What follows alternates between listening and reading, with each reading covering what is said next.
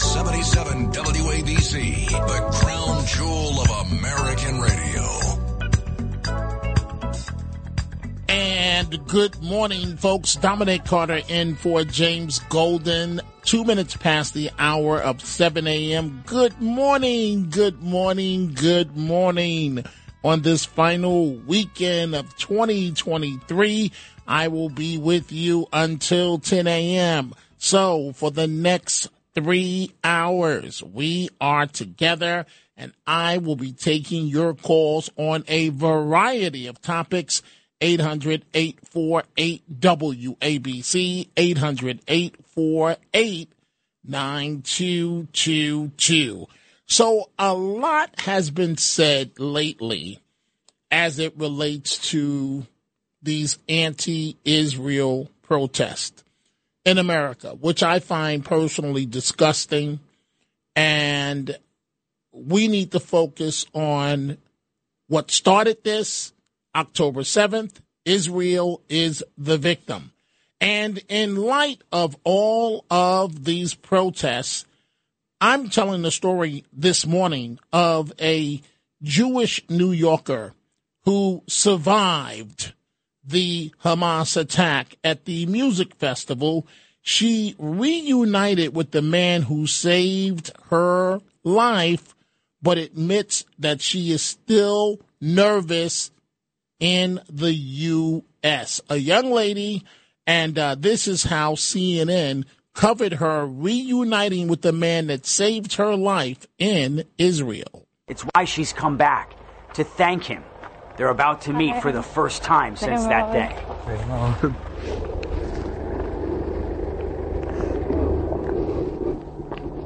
The man fighting back tears, Moshe Sati, an Israeli father of four who left home and drove directly into danger. Not once or twice, more than 10 trips to and from the music festival site. And those are the stories that should be told about the heroes in Israel that stepped up to save lives.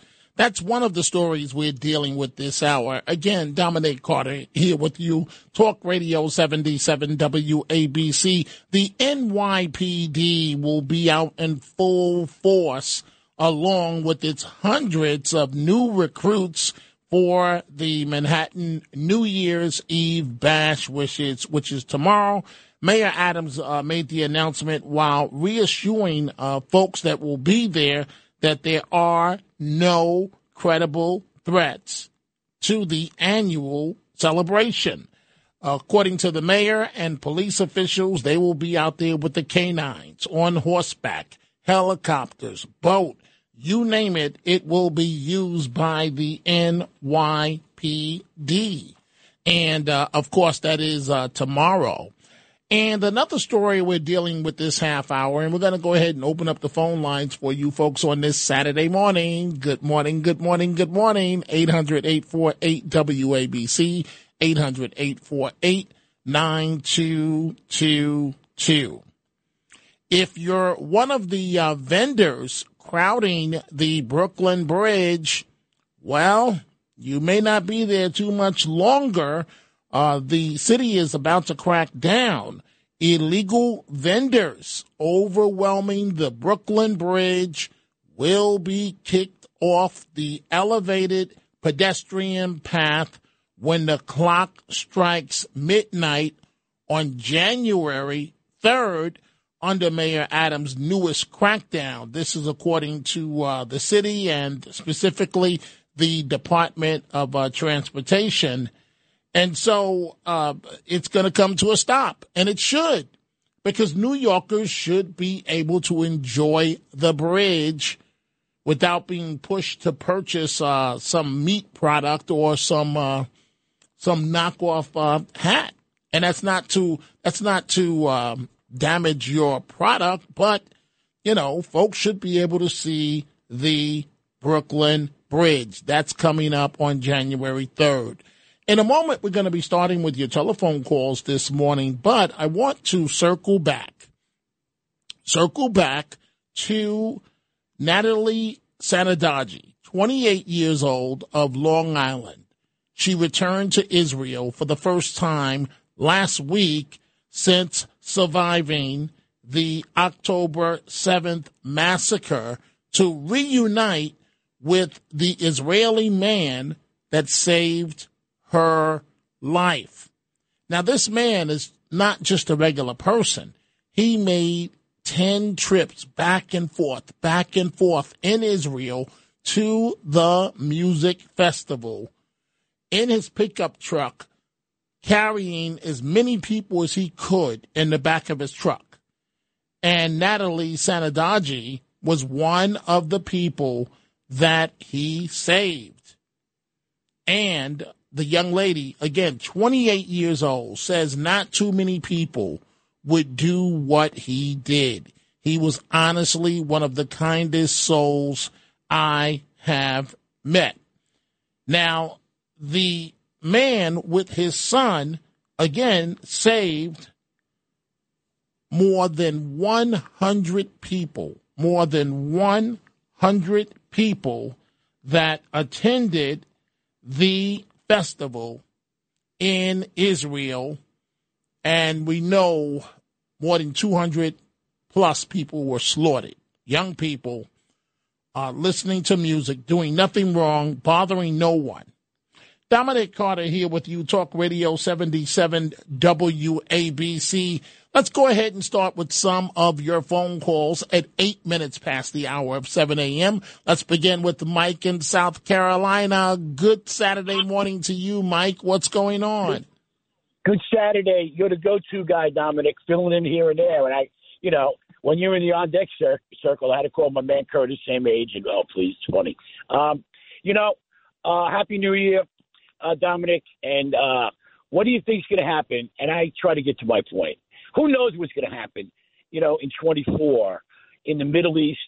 I think that uprising is going to go on for decades.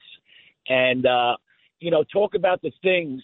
And Biden, what can you say about him?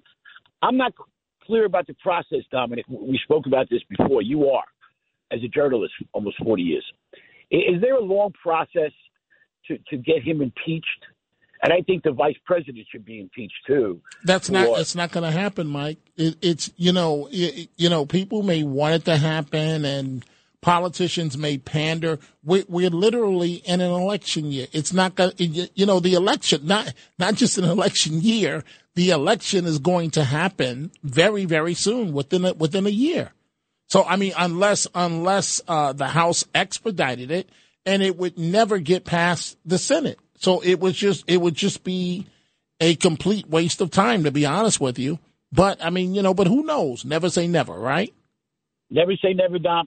And I even mentioned to Curtis last week, I watched the Cortland football game, first national championship, and I said that's where Dominic went and friends and my son. And he said, Dominic, he's too funny. Dominic went up there to toss around cows. I said, oh, my God, come on, man. All right, Dominic, all the best. You have a wonderful day. You have a wonderful day, Mike, and Happy New Year to you and your family. And so I just mentioned, folks, the young lady that just went back to Israel to thank the man that saved her life at the music festival. So one of the things I have found very troubling, like many of you, the last couple of days, the last couple of weeks, the amount of protests that are against Israel here in America, particularly in New York City. So I had a conversation with political consultant Hank Scheinkoff, and what he said to me startled me, but he's firm in his belief. And this is Hank Scheinkoff. Why are people not showing more support for Israel? Israel didn't start this. Israel was attacked October 7th. And everybody wants to go, the critics. They want to go, yeah, October 7th. But what about 1948? What about this? What about that? And on and on and on. Why is there not more sympathy? Because Jews are not allowed to win wars. Wow. It's just that simple. I'm trying to imagine what would happen in the United States of America if suddenly tomorrow morning Who knows how many people decided to cross the Rio Grande, go into Texas. Now, 1,200 Israelis is equivalent in population of 300,000 most other places, right? Why? You have only, 9.2 million in the entire country, some ridiculously low number. Go in, kill 300,000 people, rape the women, cut off their breasts, violate them anally and vaginally, right? Take their children in front of them while they're doing that, while 8 or 10 guys are raping them. Take their children while they're doing this and put them in ovens and make them watch them and then shoot them in the head. I'm trying to imagine if that happened in Texas tomorrow morning, what the Texans would do. That's essentially the situation. The fact is, to me, I'm a Jew, and I grew up. My parents were on their way to fight in the War of Independence in 1948 when they met. So my perspective is a little bit different. If the Israelis, forgetting about Jews and Zionism and all the other nonsense, someone needs to wake people up, because if the Israelis lose that war, and it's the war against Hezbollah, and it's a war against Hamas, and it's a war against the Houthis. If they lose that war, we're going to have war in this country. They will be here. Make no mistake. The only reason we've had Pax is the Pax Americana that was created in 1945 as a function of the Second World War. Okay? It's the only reason why we've enjoyed the peace to this day. And smaller wars are broken out, and that's kind of the way to maintain the world system, by having those pressure cookers. You're taking the steam out of the system. This is different. Iran is very clear about what it wants to do. Stupid American children are in the streets trying to think it's somewhat different. They're going to be eating grass. If the Jews lose this war and the attacks on Jews nationally, people should wake up. Dominic Carter here with you, Talk Radio, and for James Golden, Talk Radio 77 WABC. Good Saturday morning to you and your family. Happy New Year in advance. We're in the final weekend of the year at 14 minutes past the hour of 7. The voice you just heard was political consultant Hank Scheinkoff. One of the other big stories this week has been on again, off again. It's remarkable when you think about it, right? So the leading candidate for president, not the leading front runner on the Republican side, the number one candidate in the polls, former President Donald Trump. The states are playing games that are awkward, games that will make the country even more divisive. And so Colorado says no. Maine, the Secretary of State, just comes out of nowhere and says no to Trump being on the ballot. California says he stays on the ballot. So one of the other things I talked to Hank Scheinkoff about, and I agree with this, all they're doing is making Trump stronger. It's making MAGA even larger. It's unifying his base, and it's energizing for a large turnout, according to Hank Scheinkoff. And at the end of the day, just like I have been arguing, and we're going to go right back to your phone calls in a second, we're going to talk about the situation at Harvard where Claudine Gay has to go. But, and you'll hear what she had to say in just a second. The Supreme Court, remember I said this, folks, at the end of the day, they will have no choice other than to make sure that Trump is on the ballot. This is what political consultant Hank Scheinkoff said about the different states and the Supreme Court. Kind of wacky. All they're going to do is excite the MAGA vote, the Make America Great Again vote, the Trump vote, and they're going to turn out in greater intensity. It's not that they're going to dissuade people. Somehow there's something going on here unless there is a clear delineation of fact, which is, did he or did he not? Now, the 14th Amendment, which is what they're referring to, doesn't make a stipulation about whether he did or he didn't. It's the suspicion thereof, and that's what they're using to say he was engaged in treasonous behavior. So there you have it. going to give him more room to move, going to make him more steady with his own MAGA people, and it ain't going to be good, for democracy. So what does do here? The way I see this, there's absolutely no way they leave Trump off the ballot in some states. They're going to put him on the ballot because, again, the presumption of innocence, regardless of what the 14th Amendment may say, will trump all, no pun intended, will frankly ride over everything else, and that's how they're going to do it. I mean, I don't think there's any way around it. Hank Scheinkoff says he doesn't see any way around it, and that's what I've been trying to tell you folks here at WABC the last couple of days. I know it's alarming, but just wait and see how this is all going to play out. Dominic Carter here with you on this Saturday morning, the final weekend of the year. I'm in for James Golden. James Golden has the morning off. And for the next 3 hours, you and I get to talk the issues. We get to deal with anything that's on your mind. We're taking your calls from all over the tri-state area. In fact, from around the country and the world. So let's talk. We see your calls coming in, folks. We're going to go right to them, we promise.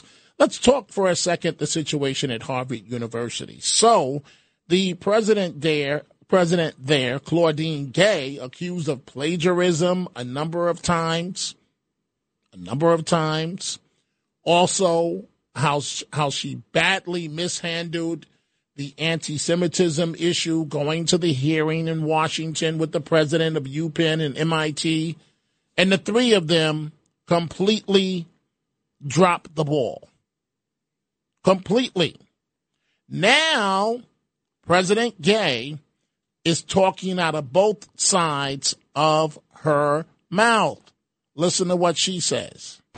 Our university rejects terrorism. That includes the barbaric atrocities perpetrated by Hamas. Our university rejects hate of Jews, hate of Muslims, hate of any group of people based on their faith, their national origin, or any aspect of their identity. Our university rejects the harassment or intimidation of individuals based on their beliefs. And our university embraces a commitment to free expression. That commitment extends even to views that many of us find objectionable, even outrageous. We do not punish or sanction people for expressing such views. But that is a far cry for endorsing them. You know what she just said? Pardon me. You know what she just said? Reading between the lines. What she just said is, I realize I goofed, and I'm trying to save my job. But at the same time, if you listen carefully, we disagree with what they may say. But, Madam President, what are you going to do about it? Madam President of Harvard University, how are you going to protect Jewish students? At the end of the day, that is the big question. I want you to listen again. In a moment, I'm going to go to Mike in Pennsylvania and a few other calls. But I want you to listen again because we haven't heard from her recently. The president of Harvard University, the controversial president, Claudine Gay. Listen to how she's trying to toe the line as it relates to the issue of anti-Semitism. Our university rejects terrorism. That includes the barbaric atrocities perpetrated by Hamas. Our university rejects hate of Jews, hate of Muslims, hate of any group of people based on their faith, their national origin, or any aspect of their identity. Our university rejects the harassment or intimidation of individuals based on their beliefs. And our university embraces a commitment to free expression. That commitment extends even to views that many of us find objectionable, even outrageous. We do not punish or sanction people for expressing such views. But that is a far cry for endorsing them. So, Madam President, maybe you should take that approach at your next job, because this one is over and done with. A number of topics we are dealing with on this final Saturday of 2023. Dominic Carter in for James Golden. Let's go to the telephones. Mike in Pennsylvania, good Saturday morning to you. What's on your mind? Yeah, I know that they were able to take his name off the ballot, but you still have a write-in. You can write him in if you want, right? So what does it matter if... But his name, what matters is that if your name is not on the ballot, you're at the mercy of hoping and praying that enough people are going to write in your name. And traditionally, historically, that has not worked. Now, to your point, Mike, and I want you to finish your thought, but to your point, I mean, it is Trump, and people would write in his name, but temporarily his name is still on the ballot while this is being worked out. While being worked out is defined as before the Supreme Court. The Supreme Court is going to have to rule, and they're going to have to rule in Trump's favor. Please continue your point, Mike. Well, that's why, this government is of the people. So even if the Supreme Court should knock his name off the ballot, and I think everybody's got a belly full. Listen, I write in Alan West's name every presidential election for the last 2 elections, okay? I write it in all the time. Right, but Mike, how well has that worked? That's my point. But that's just me. But now you got Trump, and he's been there, and there's a lot of followers, and they're tired of Biden. They're tired of everything. And Trump was supposed to win the last time out. Everybody thought he wasn't going to win the last time out, and look what happened. So anything can happen. Well, anything can happen, but I'm not making the assumption that he's not going to be on the ballot. I mean, he's going to be on the ballot. This has got to play out with the court system, Mike, but he will be on the ballot. What, you don't believe so? What I'm just trying to say is, don't panic. We are still a government of the people, and that's why they got the write-in. So you want to go and you want to take his name off the ballot for political reasons and all, and you can see that New Hampshire Attorney General, you see her with pictures with Biden, with Obama, and all of them. She's a typical liberal. You mean Democrat Maine? The Maine Secretary of State? Your phone is breaking up, Mike. She can do it. Mike, okay, we're having problems with your phone. Folks, we see your calls coming in, and good morning. You have us off to a wonderful start here at Talk Radio 77 WABC. Dominic Carter in for James Golden. James has the day off. We are going to take a break. When we come back at 7:25, good morning, good morning, good morning. We will have more of your calls. Stay with us. I can feel you watching in the night. The Saturday morning radio extravaganza. Now, here's James Golden, a.k.a. Bo Snerdley, on 77 WABC.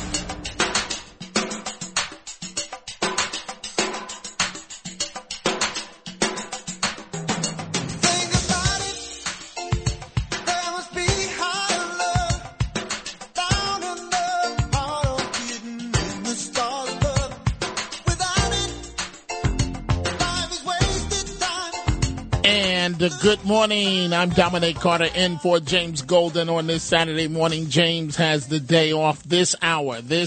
We're dealing with 3 stories here. A Jewish New Yorker who survived the Hamas attack at the music festival October 7th has been reunited with the man that saved her life, but admits she is still nervous in the United States. A new rule will ban vendors from selling their merchandise on all New York City bridges. It can't go into effect fast enough. And the NYPD will be out in full force tomorrow night, along with its hundreds of new recruits for Manhattan's New Year's Eve bash. Mayor Adams has made the announcement to reassure New Yorkers that there are no credible threats for the event. But the canines will be out, the horses, the helicopters, the boats. And I am telling you folks this morning that Gay, the president at Harvard University, Claudine Gay, she has to go. Do us a favor and resign. 800-848-WABC, 800-848-9222. We see all your calls coming in. Let's go to Rocco in Saratoga. Good morning, Rocco. Good morning, Dominic. Oh, my. I love it. You're everywhere. It's ABC, always broadcasting Carter. Always. Hey, but hey, Dom, that's not mine. I'm attributing that to another listener who used it for your man Curtis, always broadcasting Curtis. See, I give attribution, okay? That's the difference between me and Gay there, all right? Right there. I could have taken credit for that, right, Dom? You liked it. But that wasn't mine. I just changed the name. But the rest remains the same, okay? Like Joe Friday would said. Just the facts, ma'am. Just the facts, Mrs. Gay. I'm not going to call you doctor or anything because you shouldn't have that title. You need to go. Any self-respecting individual would say, hey, I did wrong. Maybe I was stupid. Make an act of contrition, ask for forgiveness, throw yourself on the mercy of the court, and say, I made a mistake. No, she's going to fight it because she wants to keep a $1 million contract. She wants to disrespect the institution. Well, maybe Harvard should be disrespected for standing behind someone like that. Come on. You're disrespecting every individual that ever got a PhD legitimately, like my son, like my neighbor, like her daughter, okay? And I know a lot of PhDs. I don't have one, Dom. You don't have one. We went to Wait. Actually, I do have an honorary PhD, but go ahead. Beautiful, Dom. I'm waiting for mine, okay? Lehman College didn't call me back. Lehman College didn't call me back. Well, I got mine from the City University of New York. Obviously, it's not a PhD, but it's an honorary PhD. Go ahead, Rocco. You deserve it. You deserve it. Well, thank you. You deserve it. Thank you. Hey, absolutely. You're the voice of reality, of truth. Okay, and that the heroes that gentleman from Israel forever. That's a real hero. I can't imagine doing that. I can't either. Going back over and over, and each time you may catch a bullet in the head on that roadway because they were trying to get everyone. They were, as you know, Rocco, they were firing at the porta potties. They were firing at anything and everything. Serious animals, risk. Dom. Agreed. Barbarians. That's too good a word for them. Agreed. Creatures never created. Okay, I'm sorry, but it's the truth. All right, that's like my Uncle Phil, World War II hero, all right? It's a different time. Now these Hamas people just have control of the streets. Where the hell are our laws? My Uncle Phil, World War II with General Patton. He had his head blown off by the Germans, okay? He had a steel plate put in. He was missing in action for a year because they had to put him together. They ripped off his dog tags after the battles, and then our units came and did cleanup and said, hey, this guy's still breathing. Saved his life. You know, he could have gone home. Silver Star, he said, hell no, the Nazis got to go. I'm staying here. He served 4 years, and then he was at the Battle of the Bulge. He took another bullet there with General Kruger. 4 Purple Hearts, Silver Star, Bronze Star, Distinguished Service Medals, a drawer full of medals. There's a difference. Why don't these damn people serve our country before they criticize our country? Well, that's a good point there, Rocco. You can't argue against that. I can't argue against that. No reasonable person can. Rocco, I appreciate your comment this morning. Hey, before I let you go, how are you bringing in the new year? I'm with my neighbors, actually. They invited me over. They have their son and daughter-in-law. Beautiful, beautiful people. They're wonderful. So I'm going to spend some time with them. My ex-wife is going to friends of ours. I got invited, but I said, no mas. no mas. Okay, Dom, enough said, right? Rocco, thank you for the call. Let's go to Cyrus, Staten Island. Good morning on this Saturday, Cyrus. What's on your mind? Okay. As the issue with Gay, it was exactly as I thought. They kept her because she is a liberal that would toe the line. I heard an interview with the woman who she originally plagiarized her work, and she said she was being edged out already before this happened because she was conservative. So it was not about race. They didn't want a black woman who was conservative. They wanted a black woman who was totally liberal. Okay, but wait, Cyrus. The woman you're referring to, she was not up for the job at Harvard. The woman that was plagiarized. So how would she know? She was not up for the job. No. She had talked about how different positions that she wanted were being denied to her. Right. But she wasn't up for the job at Harvard. That's all I'm saying. I'm trying to figure out the source of the friction between those two. I guess if someone took my work and wrote it all the way to the president of Harvard University, I guess I would be pissed off too. I mean, would you, Cyrus? Yeah. Imagine if I went and republished all the Beatles' work, all of Michael Jackson's work, and then I took the royalties. Right. Right. Of course. Right. That's disgusting, and that's a bad thing to be teaching anybody to let her get away with it. Cyrus, how are you bringing in the new year? I'll probably just hang with, a few friends.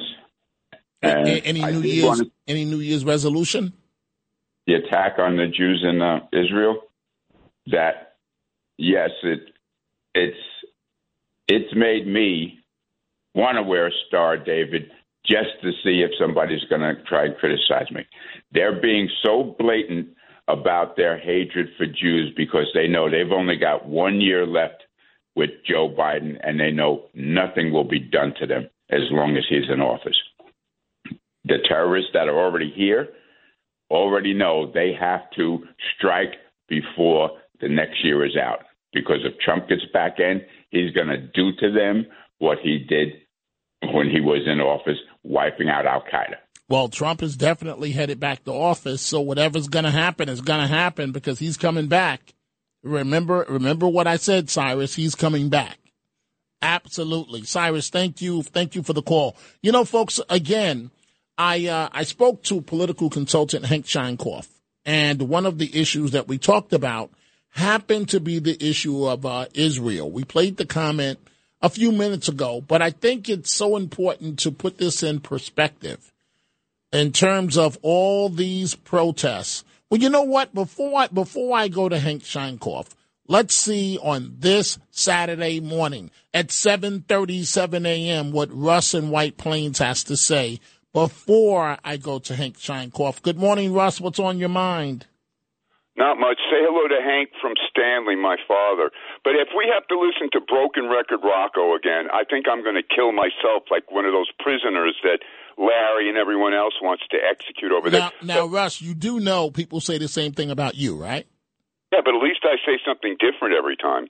And by the way, Dominic, Curtis criticized you for singing karaoke. You ever see Curtis do his rendition of Patrick Swayze on Dirty Dancing?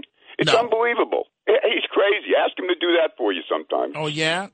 Yeah, okay. He does it on TV. Yeah. Okay. But, Dominic, real quick, what I wanted to ask you, you're talking about the people on the bridge. I talk about Roxanne Gay, but you know where I stand. But as far as Rudy, I love Rudy. I like Rudy. He's a great parent. Don't get me wrong. Andrew Giuliani's a great person. But when the police blocked the bridge in 1992 when Rudy incited a riot, do you think they should have arrested those police that blocked the Brooklyn Bridge or stormed City Hall? And where was Ray Kelly when the police did that day? You remember that, right? I know you don't like history. Hi, Dominic? No, I'm here, Russ. It's just, it's Saturday morning, and you love trying to start trouble. You just love, I think you get off on this.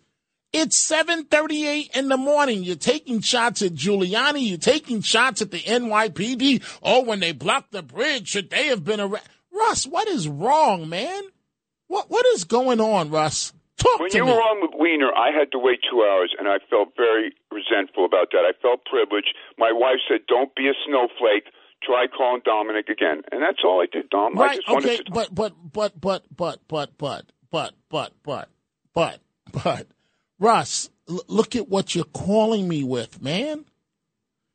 It's never anything positive. It's always trying to stir the pot. Of course, I don't think those police officers should not have been arrested. When you look, should they have blocked the bridge? No. But other groups have blocked the bridge and they weren't arrested, Russ. So why are you focusing just on the NYPD? Because everyone's talking about how people were demonstrating against death in Gaza are compared to cops who were demonstrating against all-civilian complaint review board. That's why they blocked the bridge, because they didn't want an all-civilian complaint review board. Okay, so let me see here, Russ. Members of the NYPD protesting a bunch of I don't even know what words to call them. The anti-Israel protesters that seem like, I'm surprised you haven't been out there with them, to be honest with you. And Dominic, they're out to liberate Israel from Zionism. That's what they're doing. So stop saying they're pro-Palestinian. They are out to liberate Israelis from the curse of Zionism, which has made Okay, Russ, it's 7:40 in the morning. 7:40 in the morning. People are just waking up, and you're raising hell at 7:40 in the morning on the final Saturday of 2023. And Russ, I got to give it to you. You're going out swinging. But I mean, I don't get it, Russ. I don't understand why you're always attacking. Let me ask you this, Russ, and then we have a lot of calls. Then I have to move on. So, are you? And I've asked you this before. Are you willing to admit that Israelis were the victims October 7th? Please don't try the history lesson. I asked you a very simple question. Are you asking? Is that the question? That's the question. They were victims of their own Zionist government. Thank you very much. And ask Hank Seinkoff if they're having a convention in Chicago so Michelle can be nominated for president. Thank you very much, Dominic. President of what? Michelle Obama to be nominated for president of what? It's not the presidency of the United States of America. Folks, good morning. 741, Dominic Carter in for James Golden on this final weekend of the year. We are going to take a break. We see all of your calls. When we come back, we're going to them for the next 2.5 hours. We are together, and we are going to bring it this morning right here. Talk Radio 77 WABC.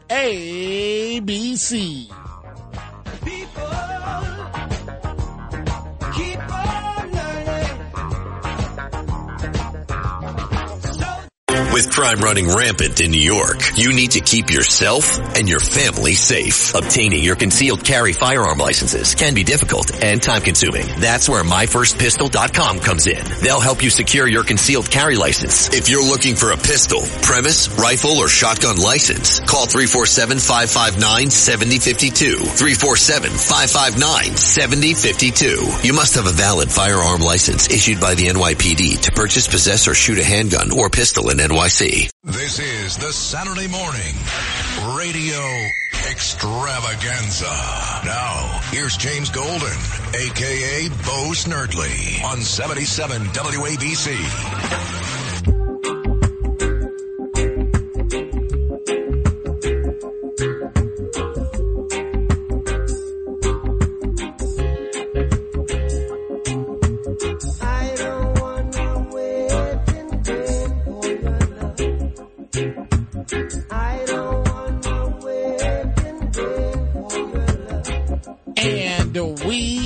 Back. James Golden has the day off. I'm Dominic Carter here with you. A tremendous honor to be with you folks, to be able to start your day. For me to be able to start your day with you, it's just phenomenal as far as I'm concerned. We see all your calls coming in. We're going to get to them. We have the topics. We have a lot going on up until 10 a.m.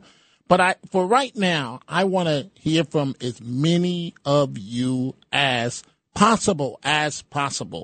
So let's go to David in the Bronx. Good morning, David, and you're on Talk Radio 77 WABC. Good morning, Dominic. I want to ask you a question. Do you believe one race or culture is better than another race or culture? No. What's the question about? Okay. So why do we need to support Israel or the Palestinians? Why should we take sides? Well, because the U.S. has a lot of interest in the Middle East, and because Israel is a tremendous ally of the United States of America. I mean, that one's simple, David. We don't need to have Israel. Israel could take care of herself. We don't need to have her. The relationship, it's mutually beneficial to Israel and to the United States of America. But let me ask you a question, David. Let me ask you a question. What it sounds like, now maybe I have this wrong. It sounds like you're almost siding with Hamas. Please tell me I'm wrong. Not at all. No, you're wrong. Okay. You're wrong. Okay. I'm not taking you. That's my point. We don't need to. I don't believe Hamas. They should be taken out. Let Israel handle. We should not even be putting our hand on. If Israel wants to wipe them out, let them wipe them out. If the Palestinians want to wipe out Israel, it's not about business. But David, it's not that simple. And with all due respect, it's naive. The United States of America has interests all over the world. You can't just say ignore this or ignore that. It doesn't work that way. You're talking about business interests. That's one thing. If you're talking about political interests, we shouldn't be there. And political interests as well. But it's naive to say, ignore business interests.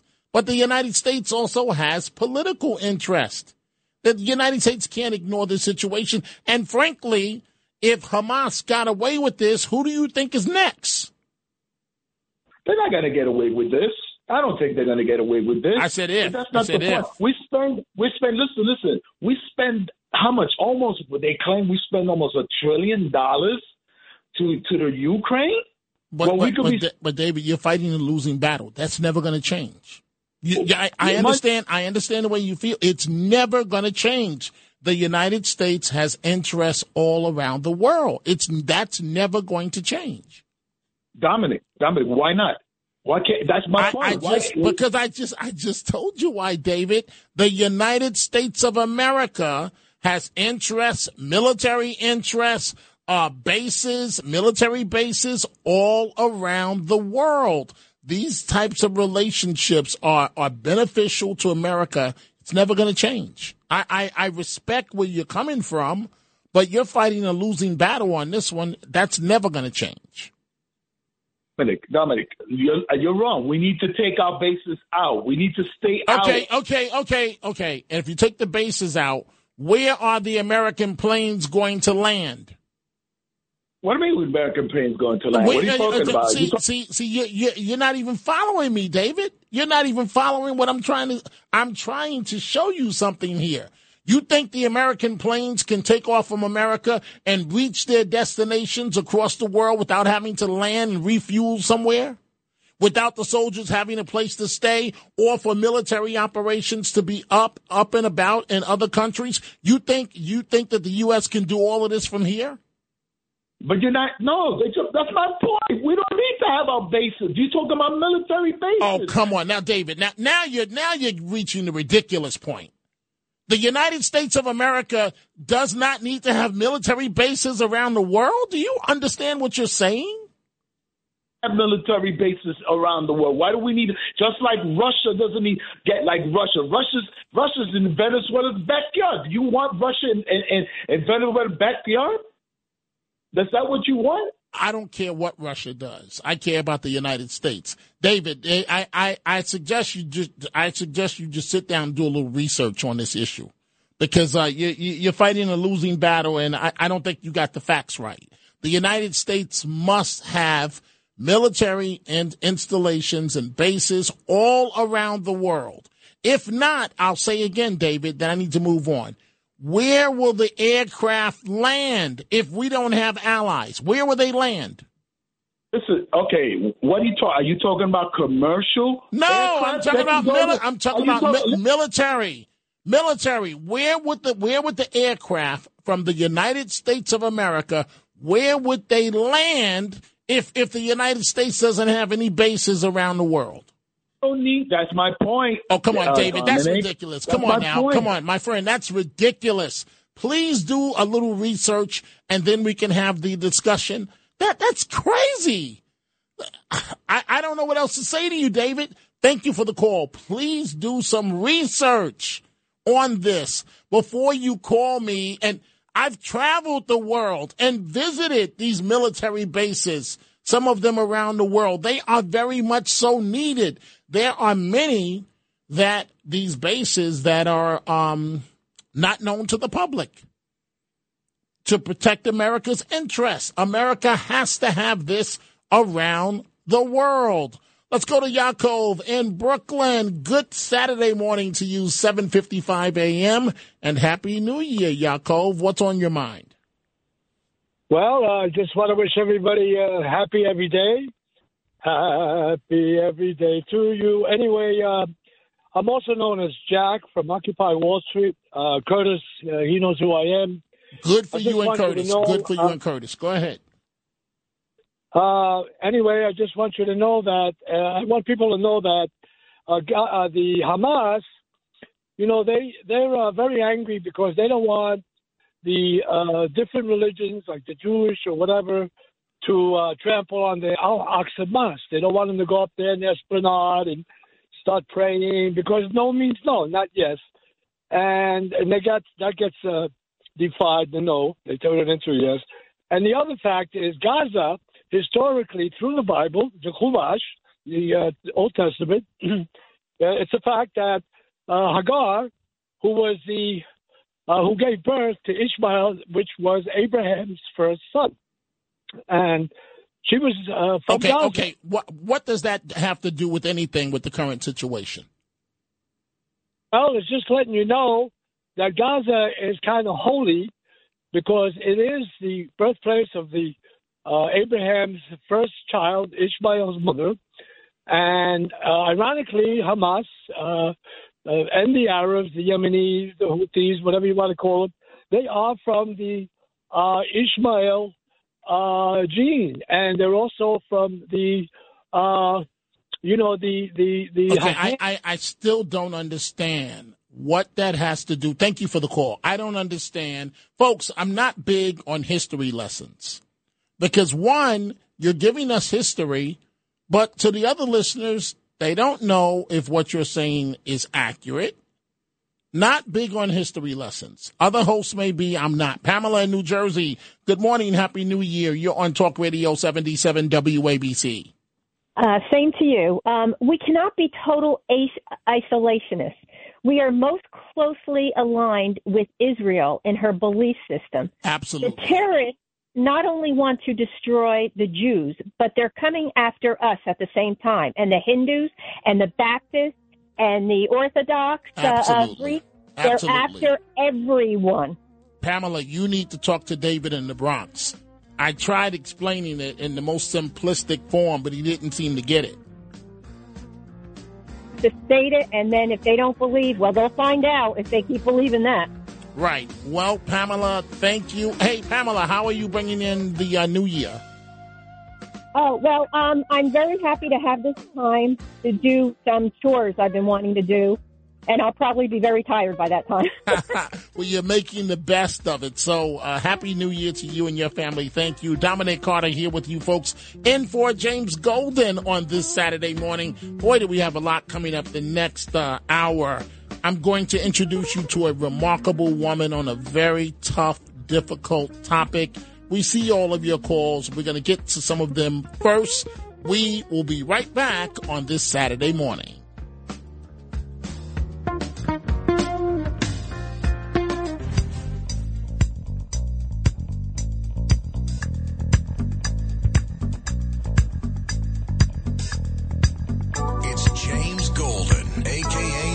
Snerdley on 77 WABC, the crown jewel of American radio. And we are back. James has the day off. I'm Dominic Carter filling in. A great honor to be here with you folks on this last weekend of 2023. I am going to go back to your telephone calls right now. And in a few minutes, I'm going to introduce you to a very special woman. We'll let you hear part of the conversation with her. Her name is Stephanie Marcasano. And what I find interesting is I've been saying all along that marijuana is a gateway drug. Oh, Dominic, stop being so stale and old-fashioned. And you're wrong, Dominic. Everybody smokes weed. The kids smoke it on their way to school. They can buy the gummy bears. Oh, we all get high, Dominic. Get with the times. No. Talk to Stephanie Marcasano about what marijuana can do. So New York pot regulators bragged Friday about the financial success of legal cannabis, the industry, in 2023, but made little mention of the millions in taxes being lost to illegal marijuana stores. Stephanie Marcasano, a mother who lives in an affluent community in Westchester, lost her 19-year-old son, 19 years old, his name Harris, to what is called a co-occurring disorder. It started with, guess what? Marijuana in the 11th grade. Dead at 19. So many Americans, millions, are living with an underlying mental health condition. Oftentimes, they don't even know they have it. And then they self-medicate with drugs and alcohol. It can prove to be deadly. It's what happened to Stephanie Marcasano's son, an accidental overdose after 4 stays at rehab. But she's a special lady. I'll let you hear part of the conversation in a few minutes. She decided to fight back. She founded the Harris Project, an organization that has gone national to help people. Remember that term, co-occurring disorder. We'll let you hear part of the conversation in a few minutes, but I want to get to some of your telephone calls. Let's begin with Janet, Bergen County, I believe. Good morning to you, Janet. What's on your mind? Good morning. I just want to tell Rocco, during 9/11, England said we could not fly over their country to refuel our planes, and France would not allow us to refuel during 9/11. Israel said you can come, land, and take our fuel whenever you need it. He should know that. You are correct. You are correct. I think you're talking about David, though, right? Was it Rocco or David? True. The gentleman who said, why do we need to have right. That was David. All over and this and that or whatever. David calls me up with that same argument quite a bit, and no matter how many times I try and explain to him why we need to be in other countries, he just doesn't get it, which means that he has his own agenda and he's not listening to anyone. But thank you, Janet. And hey, Janet, how are you bringing in the new year? With happiness. There you go. I like that. Happiness. What else? I'm going to stay home and be happy. Fair enough. That sounds great, Janet. Happy New Year to you and your family. Let's see how this next call goes. Adam in Mineola. Oh, boy. Good morning. What's on your mind, Adam? Good morning, Dominic. Happy New Year's coming to you. Same to you. I like Russell. Just want you to know that. Not surprised. Okay, but what is your point? I wanted to talk about the state of Maine denying Trump. Here we go. Okay, go ahead. I remember Nikki Haley was saying the other day about when they asked about slavery and she started talking about states' rights. Maine state right can deny Trump from being on the ballot. Based on what, Adam? You got to know the Supreme Court is going to overrule all of this. You've got to know, Adam, that Republicans in Maine have made a move to have the Secretary of State there removed from office. Come on, man. What are you talking about here? The 14th Amendment, Section 3 says. Okay, Adam, do me a favor. Adam. You know what? I got two questions for you, okay? Because someone sent me an email the other day, because I don't even want to hear that nonsense. I got two questions for you here. So the email started this way, from a regular listener here at WABC. And they said, yes, Adam is a hater.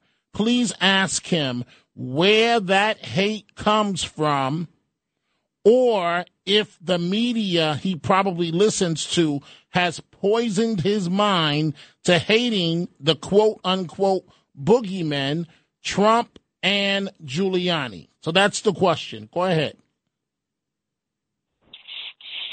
Well, like you be telling me, I say garbage. That email was garbage, sir, because I don't hate nobody.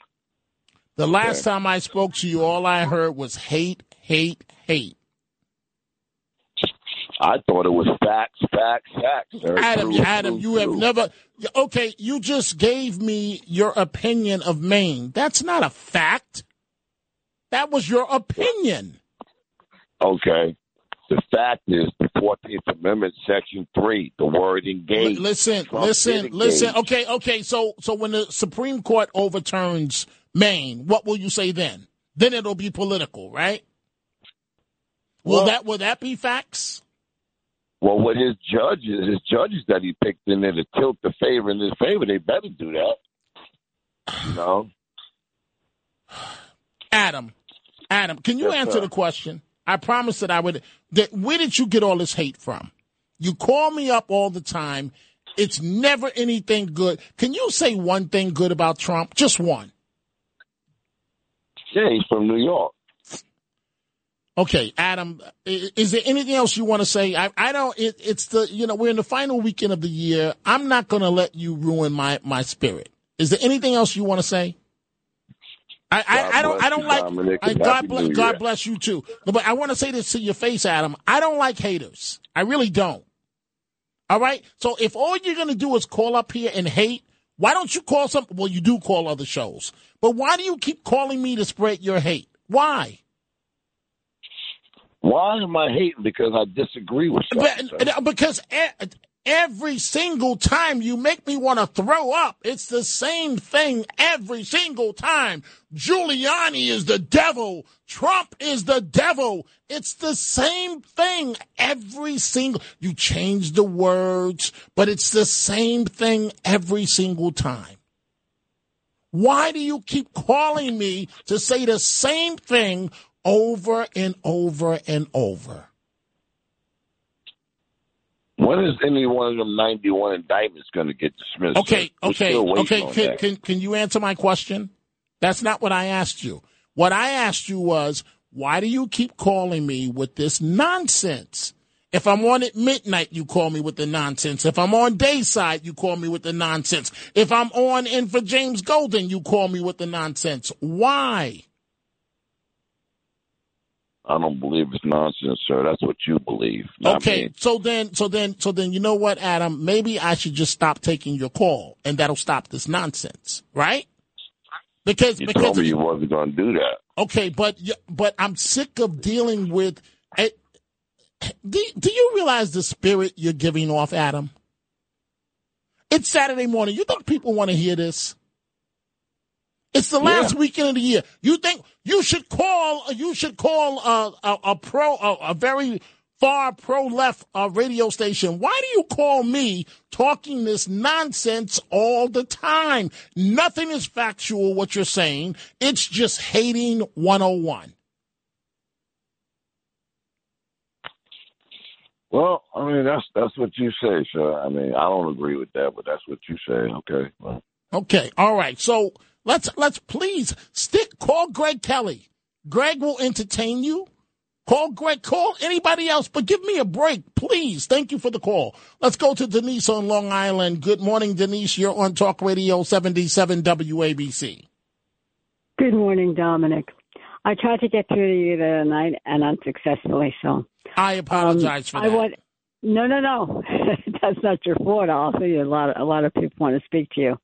But I want to start off by, first of all, wishing you and your family a very happy and blessed New Year. Thank you. I also want to tell you how much I appreciate and respect you, not only as a journalist, but as a human being. The other night, when you were speaking, you stated that you had a lot of sadness and you were down, and you talked about a dog with great compassion. And when you can do that, and I see what's happening in my country, we are being destroyed from within. We're destroying ourselves. And this didn't just happen overnight, Dominic. This started the day that Biden took office with Afghanistan, open borders, critical race theory, you name it. But the amount of hate in this country, the amount of cruelty, the lack of morality, everybody smoking weed, getting high, doing their own thing, not caring about the next person, not reaching out in kindness. I mean, I pray that Trump gets in because he has a handful, and I hope that God overwatches him. The same way I hope God watches over this country, because I think God is looking at this country right now. On our money, it says, "In God we trust." But our country doesn't reflect God in any way. So, in closing, I just want to say to you that I give thanks for people like you that are trying to pull our country together and have to listen to garbage from people that are full of hate and lack of understanding. And as I started off, as I said, this didn't just happen. We were complacent, Dominic. We were laid back and trusted our elected officials. And guess what? They not only didn't do anything about anything, but they became part of the problem. Thank you, Dominic. Wait, stay with me for a second here, Denise. One, thank you for the comment. It means the world to me. Two, I have made a mistake, Denise. I really have, because when I came here to WABC, I thought, perhaps I was naive, that when I lay out an issue and that people will believe me, considering I've been doing this for 40 years, that I'm going to call it the way I see it. I believed, and I still do, but I'm fighting a losing battle, that I could try to bring the country together, the sides that are on polar opposites. I really believe that. But with some of the calls that come in, and I don't know, referring to Adam from Mineola, I don't know why he keeps following me, calling me, and it's the same every single time. And no matter how much I lay out the facts, Giuliani is the devil, Trump is the devil. That's what the call is every single time. Every single time. No matter what I say, he cleans it up. Oh, the 14th Amendment. He gives me, so I was naive. And so, to a small degree, I failed because some people don't want to come together. All they want to do is stay in their corner with their miserable lives and shoot at the other side. And what good is that going to do any of us? And you mentioned dogs. Right? So, Denise, I have to be honest with you. I like dogs more than most people, to be completely honest with you. And I still haven't gotten over the fact of my dog dying, my Dolce, who was my best friend, and good and bad. When I was at my low of low, I could I can say, come on, Dolce, let's go. And you can't tell me that this dog didn't understand me, because he would look at me and go towards his collar, or it got to the point, Denise, where he would just go to the door and we would go outside and go do our running around. And he would sit in the front seat. And the hardest thing I have ever had to deal with in my life, and I'm going to try not to get emotional here, was when my dog got sick and when he died. It was the hardest thing that I don't want to even talk about that. It was the hardest thing that I have ever had to deal with, that I've ever had to do. I've got to take a break, and thank you for the call, Denise. We'll be right back.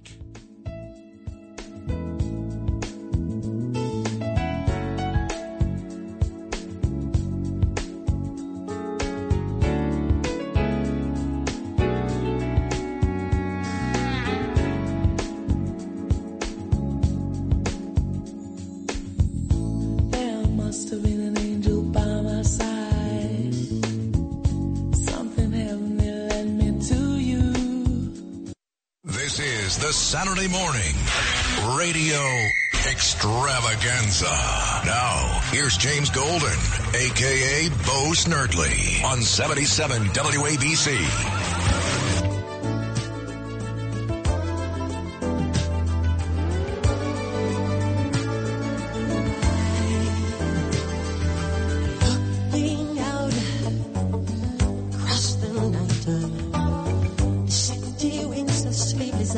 And we are back. Dominic Carter here with you in for James Golden on this Saturday morning. Good morning, folks, and Happy New Year to all of you. A mother's pain.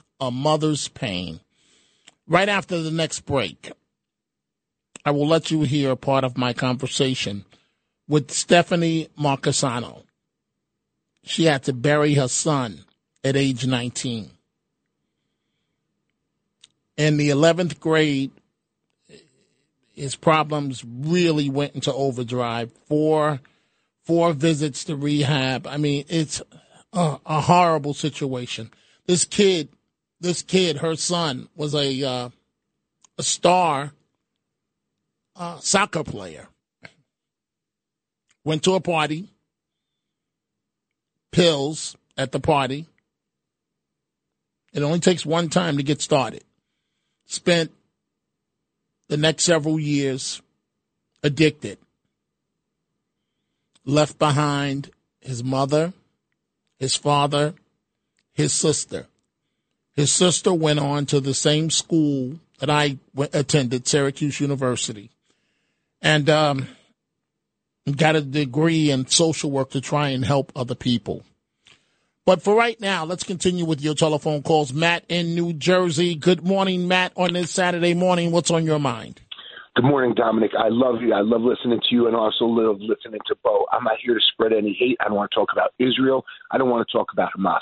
First, to get back what you said, you are making a difference. Don't ever let yourself get down, because you've taken someone like me and enlightened my mental clarity on a lot of different situations. So for your 40 years of doing your service has been fantastic, and you've made me appreciate you that much more, just like Bo has, just like any of that. And also, I'll leave you with this.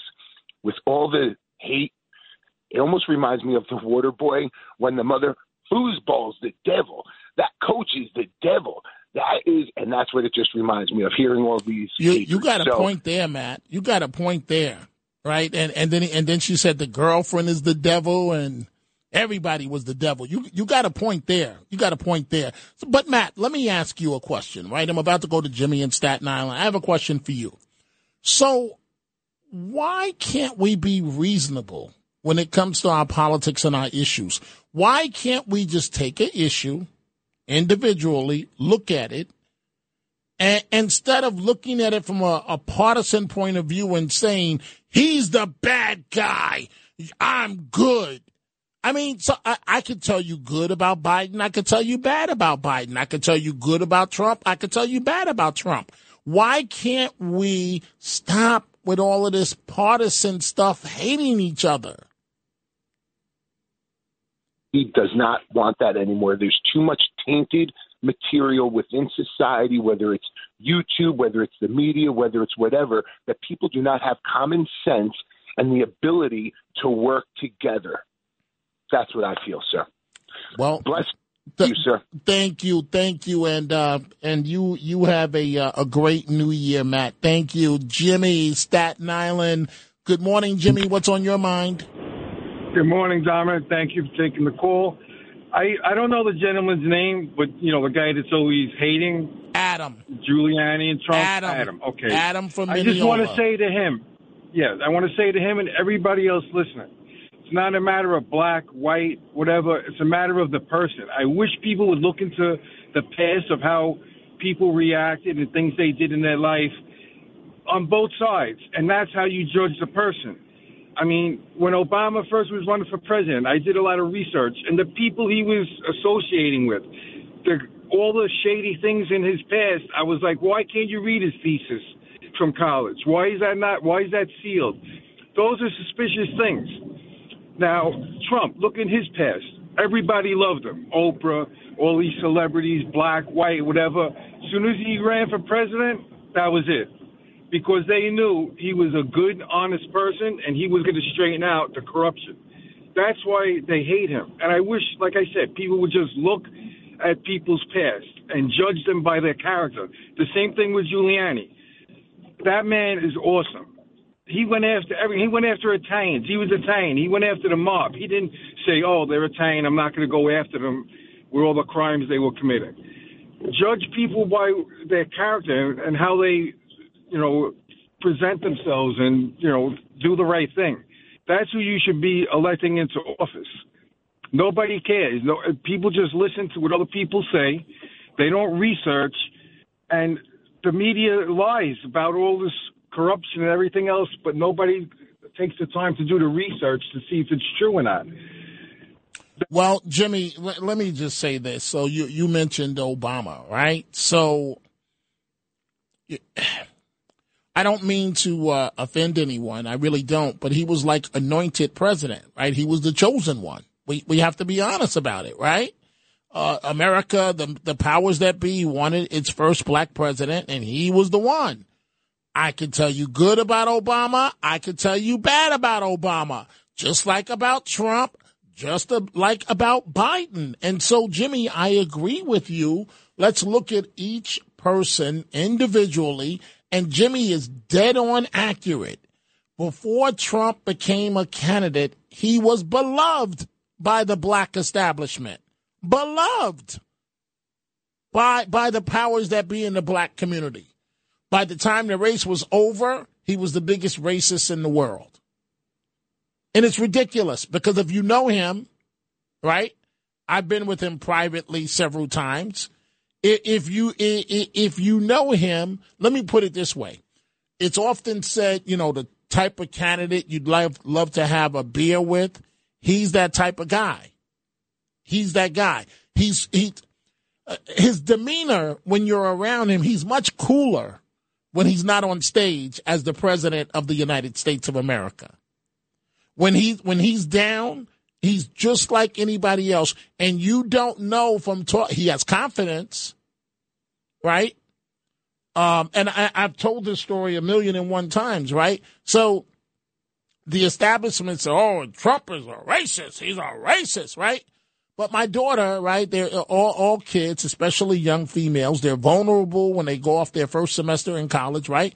So if Trump is such a racist, why was he calling my daughter up at Syracuse, where she went to school, to say, hey, Courtney, how are you doing in school?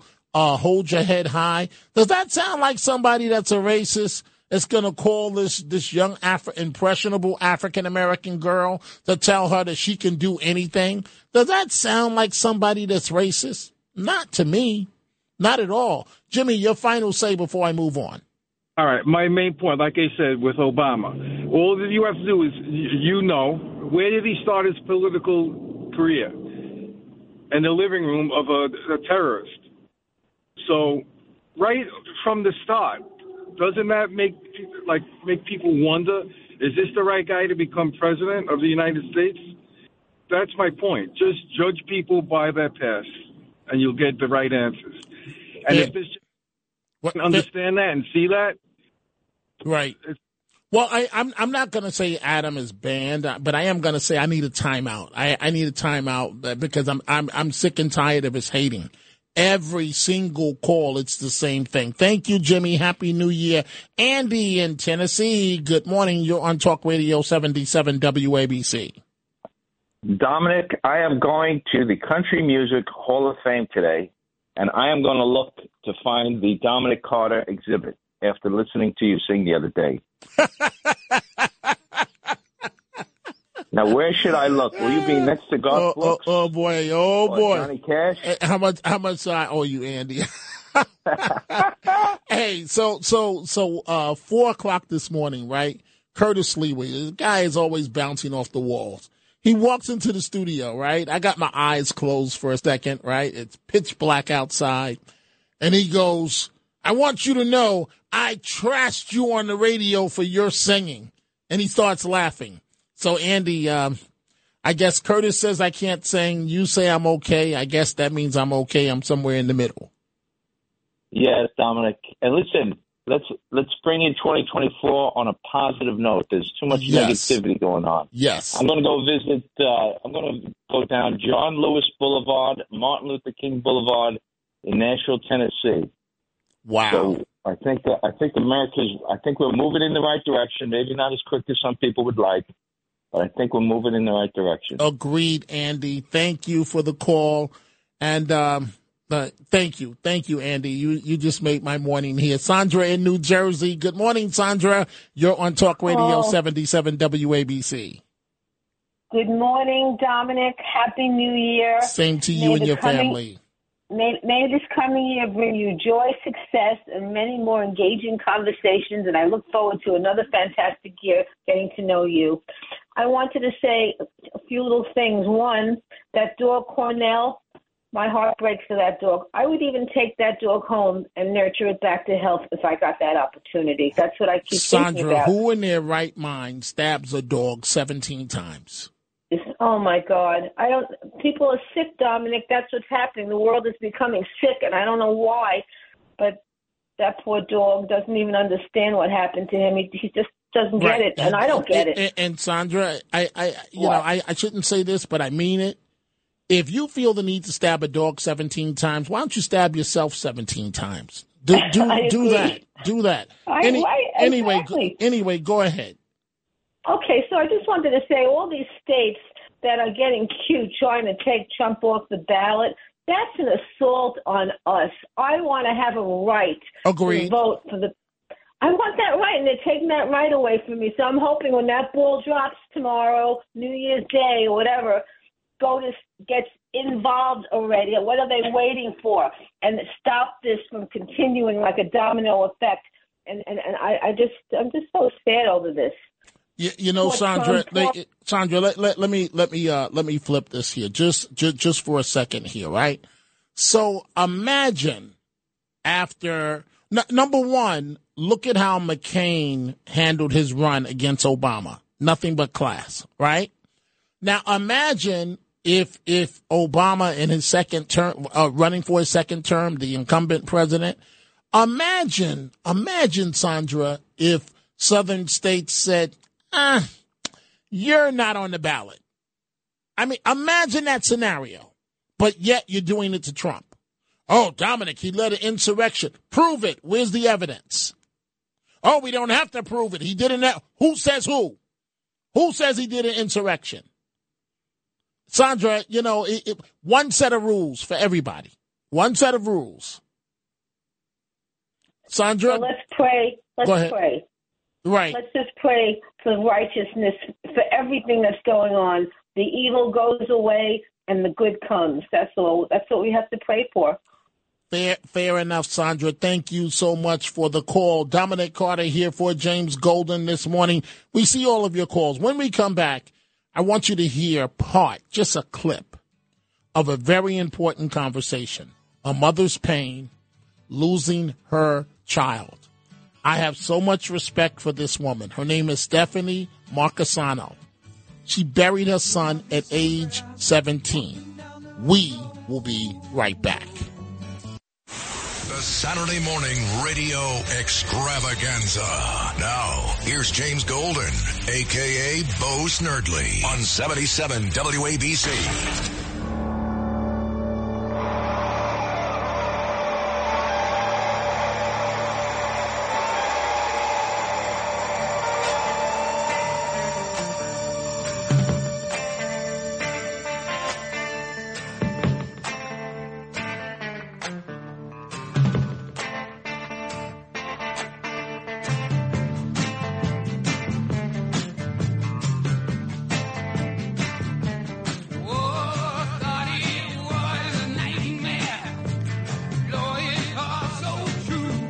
And good morning, Dominic Carter here with you, Talk Radio 77 WABC, in for James Golden this final weekend of 2023, 8:37 a.m. Good morning. I hope your day is off to a good start. I hope the coffee is good, even though I just had some tea because I was told to help me with my throat by a retired police officer. Her name is Sherry. She says, Dominic, you have to drink your tea, and you have to have the honey, and you have to have the lemon, and this is what you have to do. And you have to do it every day, and you have to do it several times a day. And so I didn't have the coffee this morning. I had the tea, but it's time for a refill. I want you folks to listen to this. This is one of the most important interviews that I've done, a clip that you're about to hear. And it comes in light of the fact that New York State was literally bragging just 24 hours ago about the financial success of cannabis, legalized marijuana in New York. But of course, they made little mention of the millions in taxes being lost to illegal marijuana stores. You know, the stores that are everywhere where the kids can see them on almost just about every other corner, you know, selling the marijuana. Doesn't matter. The gummy bears, the candy, the brownies, the weed. You know what I'm talking about. I have said, because I know firsthand, that marijuana is a gateway drug. The woman whose voice you're about to hear, her name is Stephanie Marcasano, and she had to do something, it probably would have killed me. She had to bury her 19-year-old son. His name, Harris. Co-occurring disorder. Co-occurring disorder. Started with marijuana in part. In the 11th grade, soccer star, handsome young man, on to a great career. He was dead at age 19, had been in rehab 4 times. This happens to all types of communities. This is from an affluent family in Westchester County. So many Americans, millions, with an underlying mental health condition, they may know about it, they may not. And then they self-medicate with drugs and alcohol. It can prove to be deadly. In the case of Stephanie Marcasano's son, an accidental overdose. But she's decided to fight back. Her group, the Harris Project, just released a brand new PSA. And one woman, Mrs. Marcasano, is changing the world. Her campaign has gone national. He is a part of our conversation. Coexisting disorders. Break it down to the degree of your son, how that existed. So an anxiety disorder from the time he was little, picked up an ADHD diagnosis in 8th grade. Literally, first substance he turned to before he went on medication for his ADHD was marijuana. He thought that he was mellowing himself out, he would feel better, not realizing that He would get at times panic attacks. At times he would be kind of not really in his right mind and not understanding that the cycle had to break. And so that's sort of what co-occurring disorders is, and that's how it came about for him. Then we switched therapists. He went on medication. He did really well. Anxiety comes back with a vengeance in 11th grade. His anxiety overwhelms the medication that he is on. He then goes to a party in my town. Prescription pills are available. He takes those pills again, thinking that he will feel better. And in fact, it led to, addiction. He would take whatever medications he could get his hands on. And nowadays, the kinds of medications that are out there, the adulterants in the supply, the counterfeit pill supply, makes this even more dangerous. It was bad for him and for us in 2013. It is more frightening now than ever before. The fentanyl. Yes, fentanyl, xylazine, test strips, the adulterants, the new things that are coming out. It's just so if you don't get to the root causes, if you don't begin to educate and empower out of the gate, how do you expect things to get better? There's always going to be a substance of the day. There is always going to be something coming in. So the ability to stop and think about your why. Am I doing this because I think that I'm making myself feel better? Am I doing this because I was doing it just like what I think, everybody does, but now I can't stop? The moments that you can change the thought process and get help and support sooner, the better off everybody will be. But then if the system is not designed to actually address co-occurring disorders, the shaming and blaming continues, or it's just substance-driven or just mental health, if it's not integrated, then you're still not getting what you need. People think you're going and getting treatment and support, but if your needs aren't being met, the likelihood that you're going to go back to using is extremely high, which is why I guess between the Opioid Settlement Board in New York State, but now working with legislators, for 2 years, New York State passed a single agency bill in the Senate to create a single office to unite the Office of Addiction Services and Supports and the Office of Mental Health. We're hoping this is the year that both the Senate and the Assembly pass those bills. I know there are going to be hearings about it. I know the ranking member of the Substance Use Disorder Committee in the Assembly, Assembly Member Keith Brown, we've done, huge forums in Long Island with him in Nassau and Suffolk. He is a huge, huge supporter of the work. He's introducing bills to make April officially New York State's Co-Occurring Disorders Awareness Month, making April 8th Harris's birthday, and it would have been his 30th birthday this coming year, to make that Co-Occurring Disorders Awareness Day, to include in the health curriculum co-occurring disorders so that the words are spoken. If we begin to introduce these concepts in writing by saying co-occurring disorders, you begin to do the steps needed to bring together the systems of care. When you look at the incarcerated population, the number of people with co-occurring disorders is staggering. When you look at the number of people who walk through a mental health door and have a co-occurring substance use disorder, staggering. So you need the clinicians to be able to deliver services. You need them to not be afraid of the other. So we need the education, the quality improvement project. So it's exhausting to talk about. And I know probably there's people in the audience thinking, what is she doing?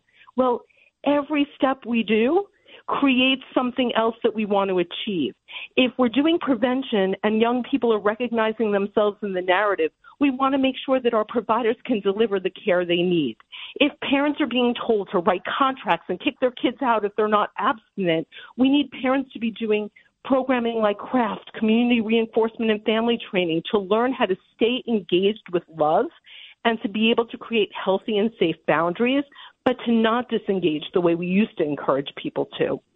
So, Mrs. Marcassano, yes. So I've got 2 minutes left here and I have to wrap. Yeah. You went from, what I'm thinking about, Harris from an affluent family and affluent community, he starts using drugs, but there's a separate mental health component going on, and by 19 you've got to bury your son. That's it. And so if I knew then what I know now, I believe that my son would be here. And I think that the New York Times article truly unpacks the beginning, what we went through, and why this call to action was so abundantly clear to me. It was like the second he was gone, it was the moment where I said, they said they treat this. They said this is what they do. I don't understand. And that's when I said, I'm going to use everything that I've learned in my life along the way to do whatever I can to change things. The New York Times article, and this is my last question for you, the headline on it said, experts say we have the tools to fight addiction. So why are more Americans overdosing than ever? What does that mean to you? That means to me that the system is siloed. The system does not look at the whole person. When Harris came out of the first rehabilitation program, I had to take him to the psychologist, the psychiatrist, the intensive outpatient program, the 12-step meeting, and the gym. Recurrence and use in under 2 weeks. Integrated evidence-based once-a-week therapy. We are doing better and achieving better results just by doing that. So if the system, the billing forms, the assessments, all the things that go into, like when you walk through the door, if they can't address that, then nothing is going to change. The drugs are going to get more deadly. Things are going to be more toxic. But if the system of care to help doesn't begin to change, we're never going to catch up. It's never going to get better. And so Janine Interlandi gave me a ton of leeway. She embedded with me for 6 months. She traveled with me. She participated in presentations and workshops and listened to young people and listened to the questions they asked and the experiences that were shared. She spoke to the experts who we work with in systems transformation, with Ken Minkoff, with treatment, with Paula Riggs, with the people in Westchester County who are doing the great work, our county executive, the commissioner for the Department of Community Mental Health. And she put together a piece that literally, piece by piece, put it all together. Well, Mrs. Marchesano, one more time, for this national audience, how can people reach you if they're dealing with their children or a young adult, a co-occurring disorder, and they don't, obviously we don't want the same result, tragically, of what happened to you and your family. Your 19-year-old son, Harris, is no longer with us. How can they reach you one more time, please, or to make a donation for the work that you're doing? Absolutely. So I am Stephanie at theharrisproject.org. The website is theharrisproject.org. We have a new page that Havas Media also created for us, so the donation button is right there. The link to the full 3-minute film with the visuals and everything are there on social media. So the Harris Project COD on Instagram, on TikTok, on YouTube. My LinkedIn is Stephanie Marchesano. And on Facebook, we're also the Harris Project COD. The only place we're different is on Twitter, where the Harris Project, it's just the Harris Pro. That's it. And folks, that's Stephanie Marchesano. I see all of your calls. We are going to take a break. I am trying to, because I understand it's the last weekend of the year. This is a very, very serious topic. And what Mrs. Marchesano had to deal with, this was before fentanyl took on the way that it has. We're trying to get her to contact her to join us live at the top of the hour to take a couple of questions from you folks about the issue of co-occurring disorders. But when we come back from this break, we will go right back to your telephone calls on animals, on diplomacy, on Netanyahu, on what's going on in Israel. Dominic Carter here with you, Talk Radio 77 WABC, in for James Golden.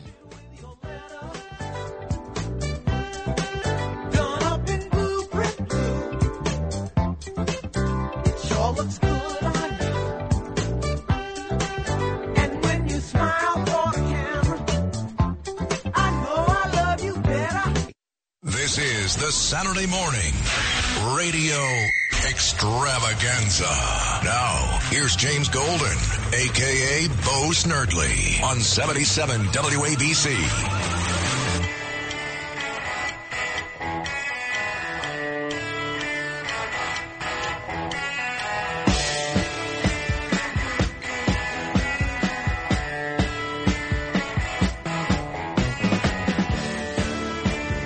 And we are back. Dominic Carter in for James Golden on this Saturday morning. What an honor to be here with you folks. We're going to take your general questions for the next couple of minutes.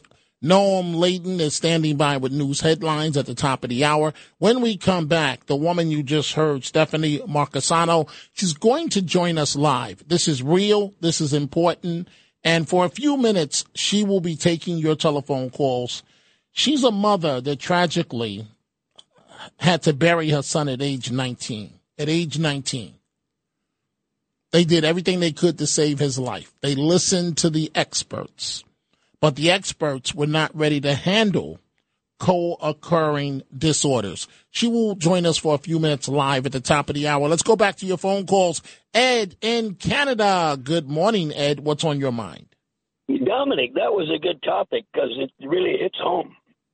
It hits home to everyone, Ed. And the fact of the matter, and that's what 40 years doing drugs. And you know what? I started with marijuana. Wait, say that one more time, Ed. I spent 40 years doing drugs. Wow. And I started with marijuana at 12.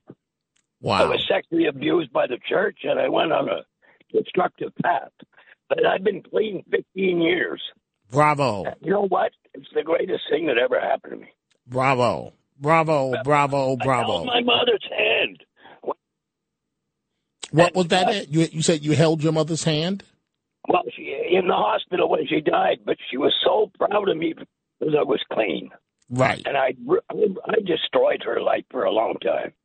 You know what, Ed? I'm proud of you, man. And here's why I'm proud of you. Because we all fall down in life. The question is, do you get back up? And you just, in those couple of words, you just admitted publicly that you made your mother's life a living hell.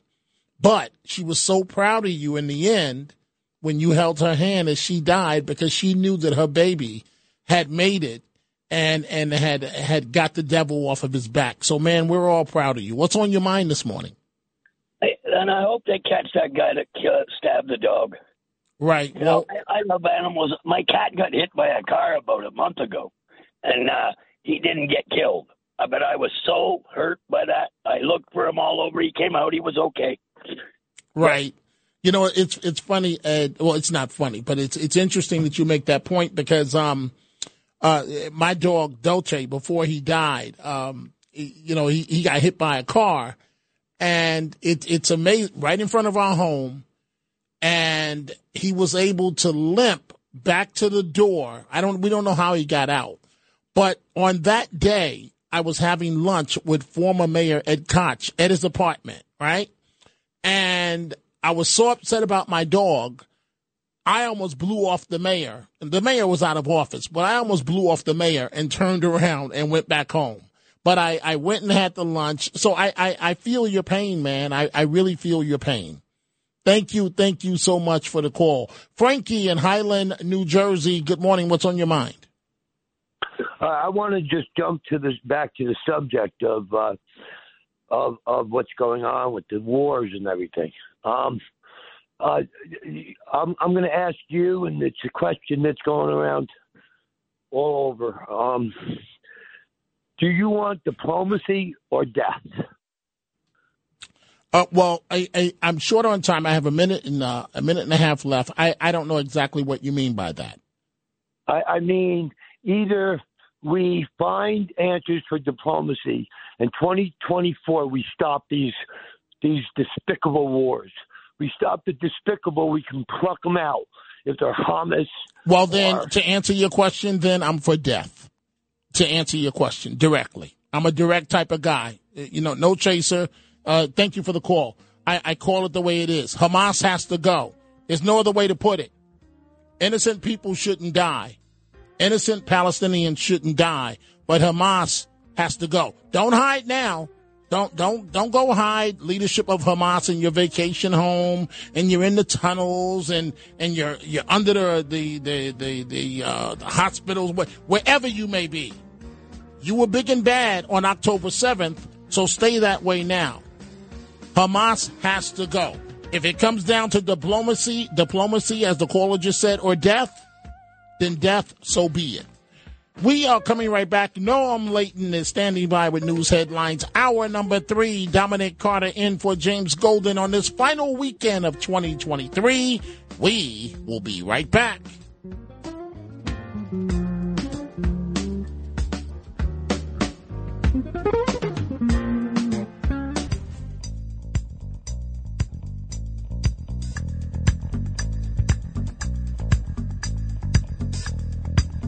It's James Golden, a.k.a. Bo Snerdley, on 77 WABC, the crown jewel of American radio.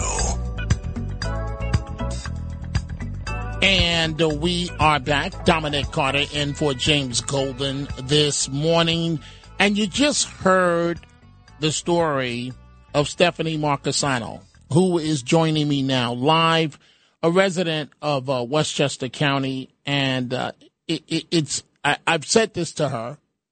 It's very tough for me to sometimes talk to her, even though she's a wonderful person, because one of the toughest things I've ever had to do as a journalist, as I've said, is interview mothers that have lost their children. You look in their face, and it's like you can look in their eye, and you see it's dimmed a bit. And she lost her 19-year-old son, Harris, of what is called a co-occurring disorder. And it's basically the dangers and threats of self-medication with drugs and alcohol for those with underlying mental health conditions. Good morning to you, Mrs. Marcasano. Good morning, Mr. Carter. Oh, well, thank you. So one more time for folks that are just joining us, and I hate to have you repeat this, but tell me your son's story. What happened? So Harris began struggling with an anxiety disorder when he was little, like 3 years old. He was a very verbal child. He walked and talked early. He began seeing therapists who, talked about his anxiety and began to give us tools and tricks to manage and cope. Along the way, 8th grade came. He still really, just wasn't feeling okay. And he began experimenting with marijuana, like many teens and preteens do in the suburbs. And we didn't know it at the time. And he was seeing a therapist who he did share that with. And that therapist didn't say to him, Harris, that could be problematic. That could negatively impact your brain. You can have brain changes through the age of 25, but you with an anxiety disorder, and, this could be really, really dangerous for you. Instead, his behaviors in 8th grade became more and more unpredictable. We finally went to what would be the last session with that therapist, who told my husband and me that was what was going on. We had him assessed and evaluated. He picked up the ADHD diagnosis. He went on medication. He did really well. He returned to playing soccer. He was all league, all section. But again, he was seeing a therapist that didn't really emphasize the problems of use with somebody with mental health disorders. So 11th grade came, he had stopped seeing the therapist because the medication was working so well. College applications, as he playing soccer in college, the medication was overwhelmed by the reemergence of this anxiety disorder. He went to a party. Prescription pills were available. He took those pills. He thought he was making himself feel better. And, within a year and a half of entering that first substance use rehab program, he had been in 4, my son was gone. He, each program he went to said, Harris has co-occurring disorders, which is when you have both mental health disorders and substance use disorders. We treat that. So as parents who are, desperate for the right kind of care, Harris, who was desperate to be okay, we thought this was going to work. And that is the tragic tale across this country, that if you don't integrate mental health and substance use in a single mode of care, the likelihood that somebody is going to have a recurrence in use is extremely high. To those, Mrs. Marcasano, who say that marijuana, and they say it with a straight face, that it's not a gateway drug, relax, Dominic, let people get high. What do you say? I say that it's individual. I don't like the term gateway because I feel like anytime you say something like that, it triggers some people. I think that the better approach is, can there be challenges for people 25 and under whose brains are still developing when there is marijuana use? And that answer is yes. It can increase panic in some. It can trigger psychosis and things in others. It is not a necessarily good fit for anybody 25 and under. It can make, even if it's just doing its mellowing you out job, are you becoming lazier? Are you less motivated? What is the relationship that you are having as parents and guardians? It is not something just say, oh, this is fine. Look, many people use marijuana non-problematically, but it is really important to do several things. If you are commercializing a product, you need to create the prevention and messaging campaigns so people know who's at higher risk. If you don't do that, there's an assumption that if it's fine for some, it's safe for all. And that's where I think we really need to do a better job. Now, you decided to fight back in terms of, and you are the prototype for when I say one person can change the world. You didn't just go away after having lost your son and that's that, and you're depressed every day for the rest of your life. You fought back by starting an organization, the Harris Project, which is now national. You've been profiled, you and your son, in the New York Times, CBS. In the state of New York, you have testified before lawmakers, and I see photos all the time. You're trying to help all kids. When I say all kids, I mean all kids, all demographics, all races. I see photos with you with black children, white children, Asian children, Latino children. Why did you decide to fight back? Because I saw that there was a clear missing piece. So I'm an attorney by training. I was a former PTA president. I was on the school board. We would bring in the programs which we thought were making a difference, like the drug programs, the mental health programs, the things that say like mental health matters, but nobody really talking about why. So it literally, the second Harris was gone and my daughter walked into the house and my husband was with me and our friends and our family started flooding my home, I kept saying, they said he had co-occurring disorders. I need to figure out where this went wrong. And so from prevention, our co-occurring disorders awareness programming, which has now gotten opioid settlement funds thanks to our county executive, George Latimer, and the Department of Community Mental Health Commissioner, Michael Orth. We're working with Partnership to End Addiction to create curriculum to how the system itself is siloed. How if you walk through a mental health door, it's hard to get substance use services and vice versa, how to integrate that, how to look at the clinicians and what they're actually delivering for the person sitting in front of them. Do they feel confident and comfortable addressing the other thing, the thing they might not have had as much training in?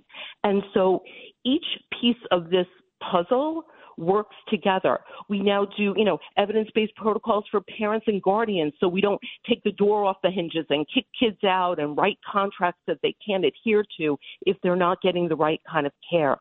We look at the incarcerated population. How many people in jails right now have co-occurring disorders? They might have failed in a drug court because their mental health wasn't met. What's going on with veterans? How many veterans are self-medicating, don't really know the relationship maybe between PTSD and their use, the alcohol use, marijuana, substances. We are at a tipping point in this nation, Mr. Carter. The supply is deadly and frightening. If we don't start looking at the root causes, if we don't start educating and empowering the average person, the consumer, we're not going to change anything.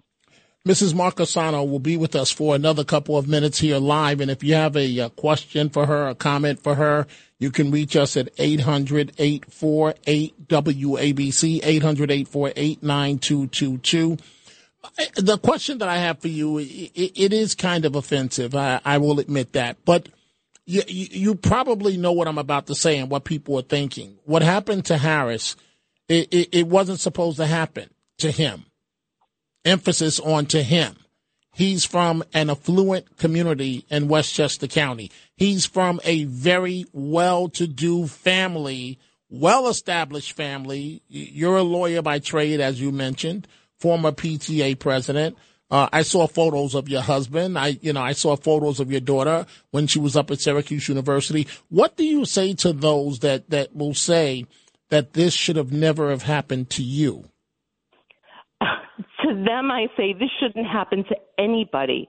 Mental health challenges, substance use issues, they cross race, culture, economic lines. It doesn't matter if you're in a complete family, a broken family, a single parent family.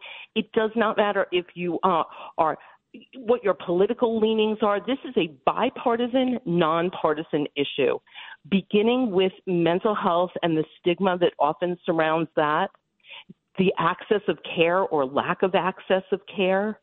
Then if you're substance involved, the blaming and shaming, when people don't really understand the role that people, just the human condition of trying to feel better. The pandemic, accelerated and exacerbated a lot of that. And so to me, I say to the world at large, I say, I looked at what happened. I may be kind of, smarter in a way of how I kind of pieced together the missing piece. I also got lucky. I was in Westchester County where attending meetings and sharing my story and sharing our vision was met with support. People are like, we don't know how you're going to do it, but we believe in it. So I think that my privilege gave me the opportunity to be a stay-at-home mom for a long time. My privilege gave me the opportunity to have time to spend researching and attending meetings and making my voice heard. But my goal is to make this better for everybody, because this impacts everybody. You look at the famous people who've died recently. You look at the children of famous people that have died recently. You look at who this is impact. It's everybody. These statistics are staggering. And we even silo causes of death: suicide, overdose, alcohol-related deaths. Mr. Carter, people underplay the number of alcohol-related deaths in this country as if that doesn't matter anymore. And when you think about the percentage, which is more than half, that had co-occurring mental health disorders, you are looking at the largest public health crisis that most people have never heard of. Mrs. Marcassano, just please bear with me for a minute. You have completely lit up the phone board here, and people want to speak to you. Let me go to Medina in New York. Good morning. You are speaking live here on Talk Radio 77 WABC. Go right ahead, please. Hey, good morning. I'm sorry for your loss, first and foremost, and I'm really happy to hear what you're doing. My question to you is, what are you doing for the support system for these addictions, for the kids, for the population? Because most importantly, it's the support. When my son started smoking weed and he came and told me, I was shocked and I didn't know how to handle it. So, what are you doing for those people, for the parents, the caretakers? Yes. So I'm gonna make one suggestion right out of the gate. Now that we're working with Partnerships to End Addiction on developing our curriculum for co-occurring disorders for schools and communities, they have a very good support network, a hotline, a phone line that you can call. You'll be connected to a peer, a parent like you who has the experience and the training to support. Then there are things like CRAFT, Community Reinforcement and Family Training. That is both an online option, but there are also groups and supports around that. There's Invitation to Change, which is offered through the Center for Practice Innovation, also has, the Center for Motivation and Change, my bad. But they also have online opportunities and ways that you can sign up for classes and support opportunities there. It is very frightening to be a parent whose child is struggling. I was that parent. We felt very desperate, very alone.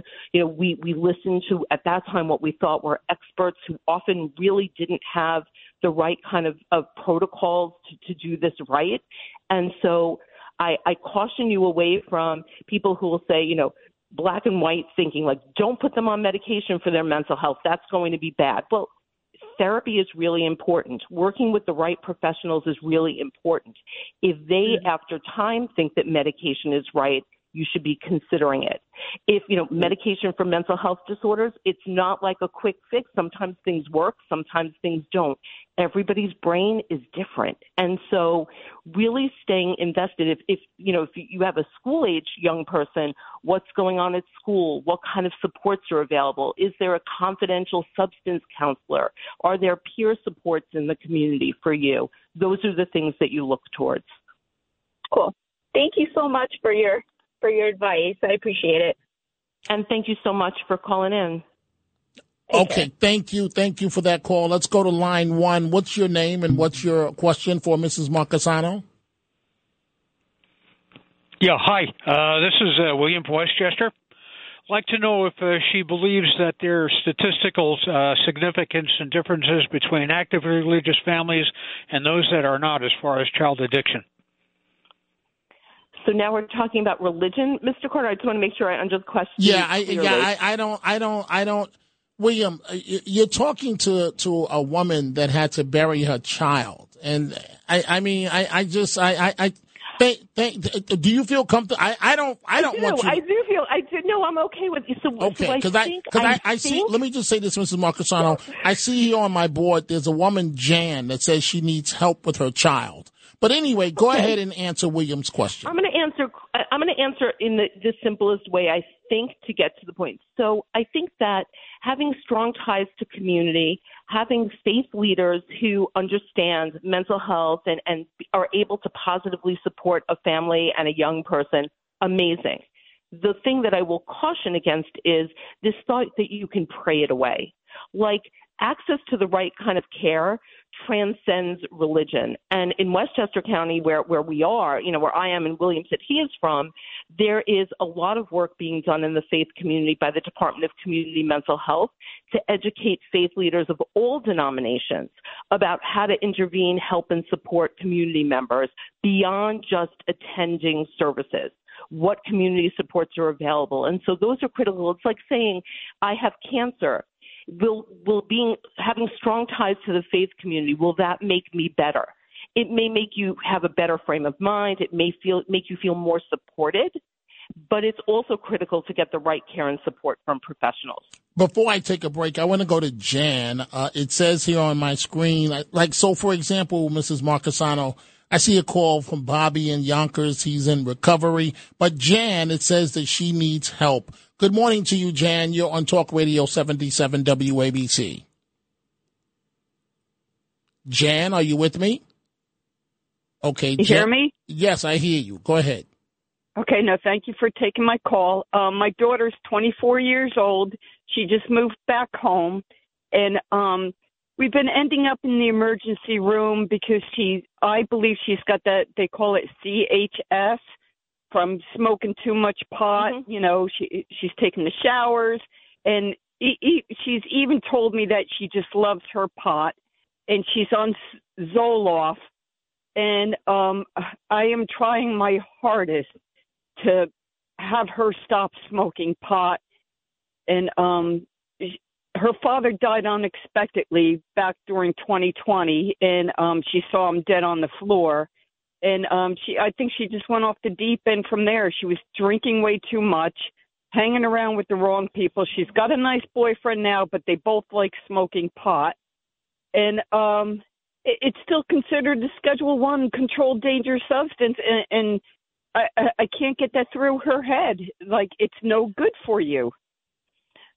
So I just want to preface this by saying, I'm an attorney by training. I am not a mental health professional, not a substance counselor, but as a parent with lived experience. So where are you located first?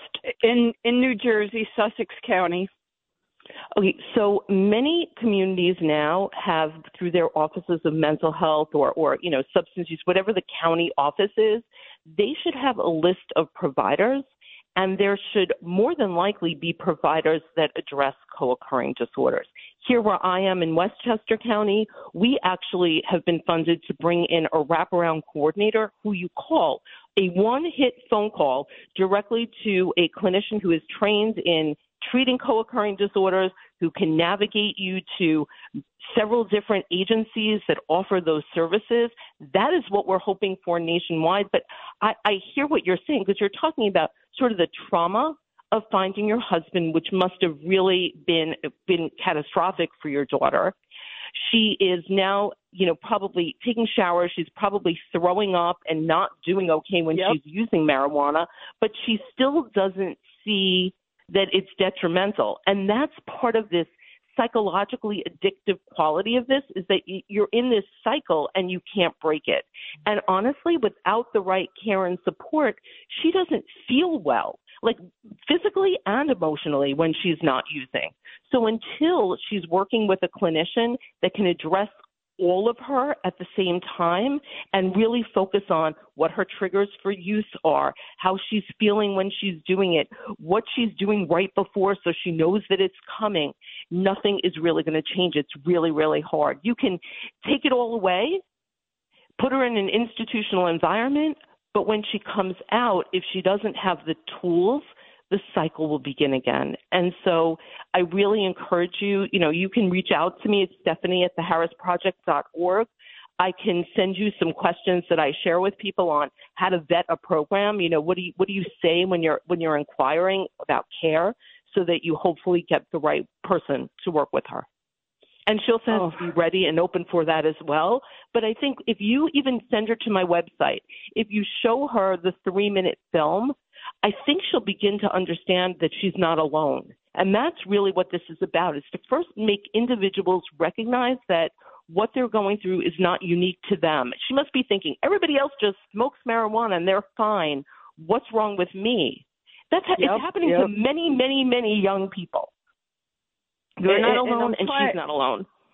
And I'm trying to get her boyfriend, because it's like, we're constantly ending up in the emergency room late at night, all day this past Thursday, and it's wearing on me. It's like, it's all from your marijuana.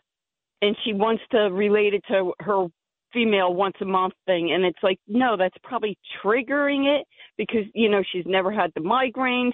She was never having stomach issues. She was never taking these hot showers, the vomiting, everything. And she just, and we've gotten into some very verbal arguments. And then she'll say, I've been nasty to her for her entire 24 years. And I'm like, where is she getting this from?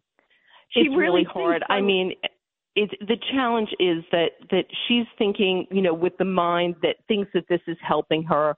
You're getting angry, which is not really of the dynamic that anybody needs. And what you don't want is like some people are like, oh, I tell them not to smoke, my house smells. Well, what doesn't smell is pills and powder. And so you don't want to shift the problem. You want to be able to support and address the problem. And I think you participating in something like craft or invitation to change and really learning how to kind of manage and regulate your thoughts and emotions, because you're operating from fear, but it's coming probably across to her like you're angry and judging. And I think that breaking that cycle also, and just, I've noticed that I'm concerned when I see you. These are some of the things that I'm going to do for myself. These are some of the things that I wish you would be open to considering. I reached out. These are some names of professionals that might be able to help you, and kind of let it lie for a little bit. Well, yeah, Jan, I've got to take a break. Mrs. Marcassano, can you just give me a few more minutes? A lot of people want to speak to you. Jan, I want you to have the final say because you're dealing with a tough situation with your daughter before I toss to a break. Go right ahead. Yeah, it's just, I'm trying to get across that I love her so much. I don't want to see her sick. It's just hard. I know. I do. Unfortunately, I know. I'm so sorry. And I'm hoping that perhaps with some of the resources, and if you reach out to me by email, we can kind of figure out how we can connect you to somebody first. Okay. Thank you so much for all your time and your information. Thank you. Thank you. Hold your head high, Jan. Thank you. We are chatting live with Stephanie Marcassano. She is a remarkable, remarkable American. She had to bury her 19-year-old son, Harris. He died of what is called a co-occurring disorder. We will take a break. Dominic Carter in for James Golden. We will take one or two more calls before we let Mrs. Marcassano move on, and we'll be right back. The Saturday morning radio extravaganza. Now, here's James Golden, a.k.a. Bo Snerdley, on 77 WABC.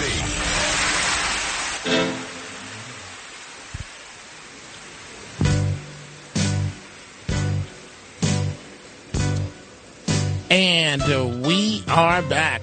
Dominic Carter here with you. We are talking live with Stephanie Marcasano. Her 19-year-old son, Harris, died of what is called a co-occurring disorder. And she's been kind enough, we're not going to keep her long, to answer some live calls.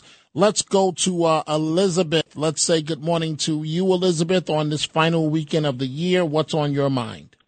What's on my mind is that my husband and I are concerned. I'm the step-grandmother of a 9-year-old who in second grade at 8 was put onto an ADD drugs. The parents were very pleased by this because her ability to concentrate, especially in reading and arithmetic, did go up. She's now in third grade. She doesn't have any obvious problems. Do you have any advice for the way we might be looking out for an occasion later in her life when her life becomes complicated, particularly with men and teasing and anything like that? What we might be looking for, because our opinion was that the school did not require the administration of this drug. As I said, the parents are pleased because she's doing so well, but we're concerned what happens when drugs become so common in her life daily, and she feels better about it when she has the independence to either take additional drugs or when she's 18 to quit all of them. Do you have any advice for us to be watching?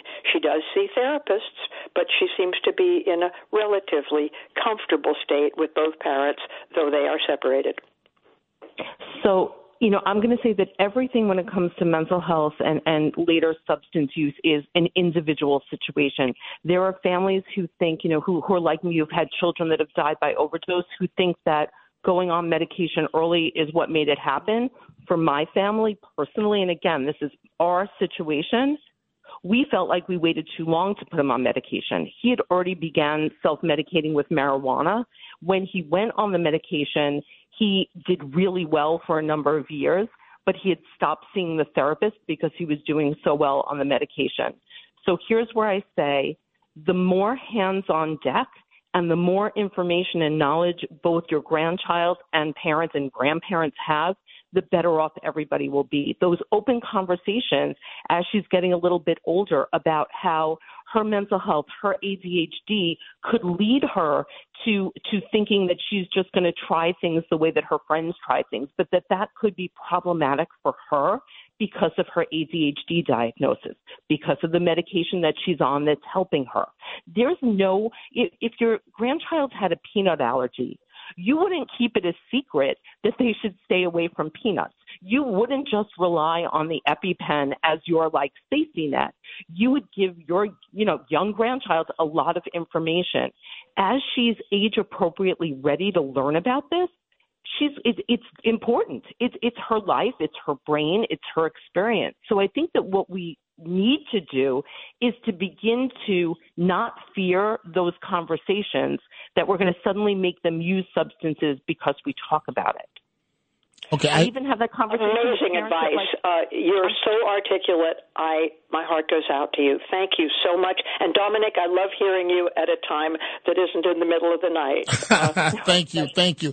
I've got, Mrs. Marcasano, I've got to wrap this up because I have one final topic, but I feel bad because Bobby in Yonkers has been holding on. Bobby, we're going to take the call, but it can't go on very long because I have one more question for Mrs. Marcasano, but go right ahead, please, Bobby. Yeah, Dom, thanks a lot. And short and sweet, you're in my prayers. And thank God she's doing something for it. The poor woman, what you went through. Just a suggestion, who's been recovery 34 years. It's been through my family, lost many people. Al-Anon, AA, NA. Many of us have dealt with the things you're talking about. I've been doing it for 34 years. Reach out to us. It's for free. We help and save lives, and I've walked the walk myself. Just my suggestion, but you're in my prayers, and Dom, you're great. I love to listen to you. Thank you. Thank you. Mrs. Marcasano? Yes. I do want to ask you this in letting you go.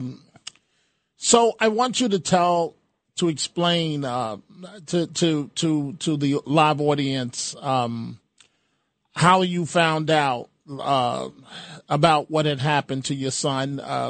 The story that you told me earlier, and we're going into the new year, right? It's only a few years left. Are you able to celebrate New Year's, or have you been able to smile? What is your life like? So my life is one that's dedicated to the Harris Project, to changing, saving lives, improving outcomes. But my life is also filled with family and friends and people who have been in my life for a long time, and an incredible group of new people who have entered my life through the work that they've done that's connected to this field. And so, there are pieces that are written about grieving parents, and I'm not going to get the quote right, but it's something like, knowing the depths of loss and despair makes you realize how important it is to celebrate the good things, the good times in life. And so there's always an empty seat at our table. There is always something that is missing. We have watched his friends, go into careers, graduate from college. Now they're getting engaged. We've gone to some weddings. It is hard. It is painful. It is challenging. My husband and I sometimes aren't even on the same page with our emotions. Like, I'm doing well at a wedding. He needs to get out. Like, this is always going. My daughter, these are things that, do you have any siblings? And she has to, she's comfortable. She's sharing the loss of her brother, her best friend. Did you say there's always an empty table, an empty seat at your table? Absolutely. I mean, it's painful. Harris was a bright light, a shining star, the funniest kid you ever met, deep thinking, cared about the world around him, the people around him. And so he's missing. And that is not going to change for us. But the people that we've built a life with and around, they keep us, strong. And the work that I'm doing, the ways that we hope we're making a difference for other people and families, like, that's what this is all about. It could have gone a lot of different ways. My daughter went to Syracuse. You went to Syracuse. Your daughter went to Syracuse. She was a week away from her early decision application when Harris died. We're a very, very close family. If I didn't get up and get moving and start thinking, I don't think she would have gone away. She wouldn't have wanted to leave us. And so part of this was selfish in the beginning. Just get up and get moving. But then building this network of people and professionals and elected officials who cared and believed in the work. I mean, Majority Leader Andrea Stewart-Cousins, she appointed me to the Opioid Settlement Board. She viewed co-occurring disorders as a priority, as something that the state needed to look at. Like, I don't think I could have ever imagined that this is where my life would be. That Havas would, Josh Cornrich would read the article in the New York Times, and they would invest millions of dollars in a 3-minute PSA campaign that would be number 24 on Ad Age's list of the best advertisements for 2023. Like, this is not the life I wanted. This is not the life I would imagine. I would give it all up for just seconds with Harris in front of me. So it doesn't get better, but you choose to live and you choose to do what you can. I'm going to close this way. How did you find out that your 19-year-old son was dead, and then how did you tell your daughter? So, this is hard, and it's hard. I'm hoping I'm not sort of triggering, your audience, and I want people to, I can present in front of 1,000 young people and I'll cry in the middle of it and I'll pull myself together, or some days I don't cry at all. So for us, he had been in a rehabilitation program in Florida. It included going to college, substance rehabilitation, and it was supposed to include the mental health piece, which they did not include. He ultimately ended up in a sober living environment where a roommate brought pills in. My son took pills with that person, and they said, look, He needs to go into a motel. He can't stay under our roof, but we will keep an eye on him. We will check in, and either he'll just come right back in, or if he needs to detox, we will handle that. Don't fly down. He's good. 19-year-old in a motel in Florida with a bicycle to get to class and alone with an anxiety disorder reaches out to people he knows.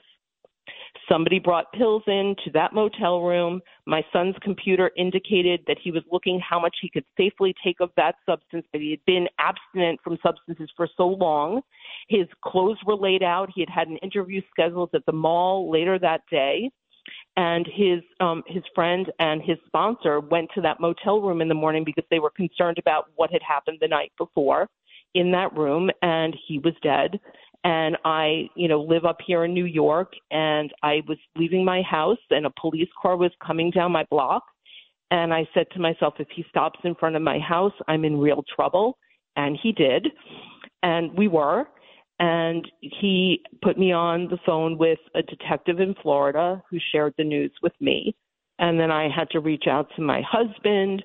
I had to have my daughter brought home from school. I started reaching out to my friends who, dropped what they were doing to be with us.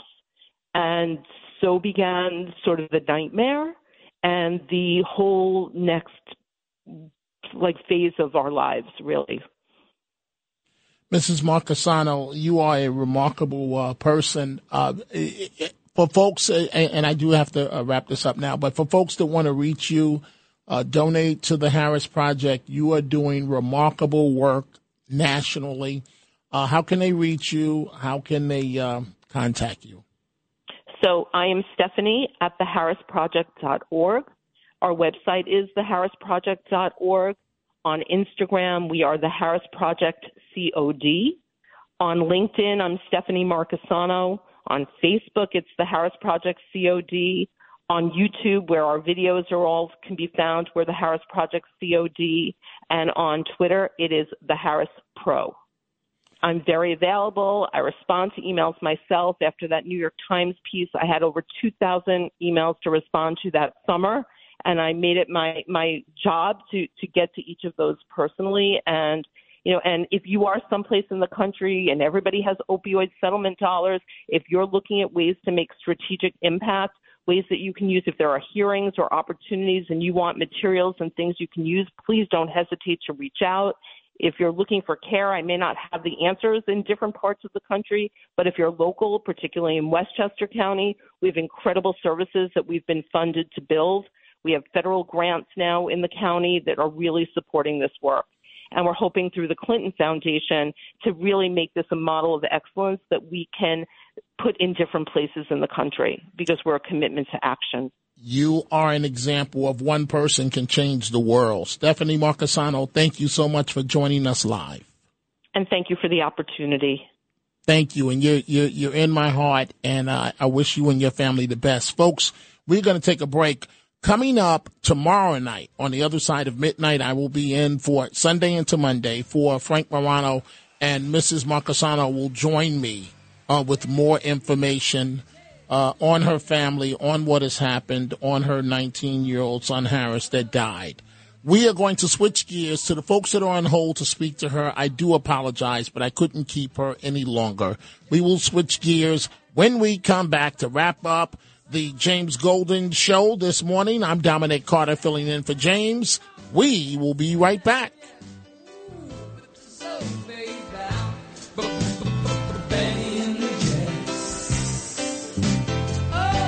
The Saturday morning radio extravaganza.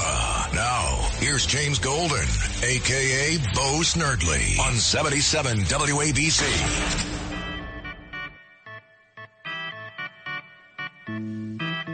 And we are in the home stretch of James' show coming up at 10 a.m. Larry Kudlow. I'm Dominic Carter filling in for James. And so we are literally just minutes away, well, a couple of hours from the new year.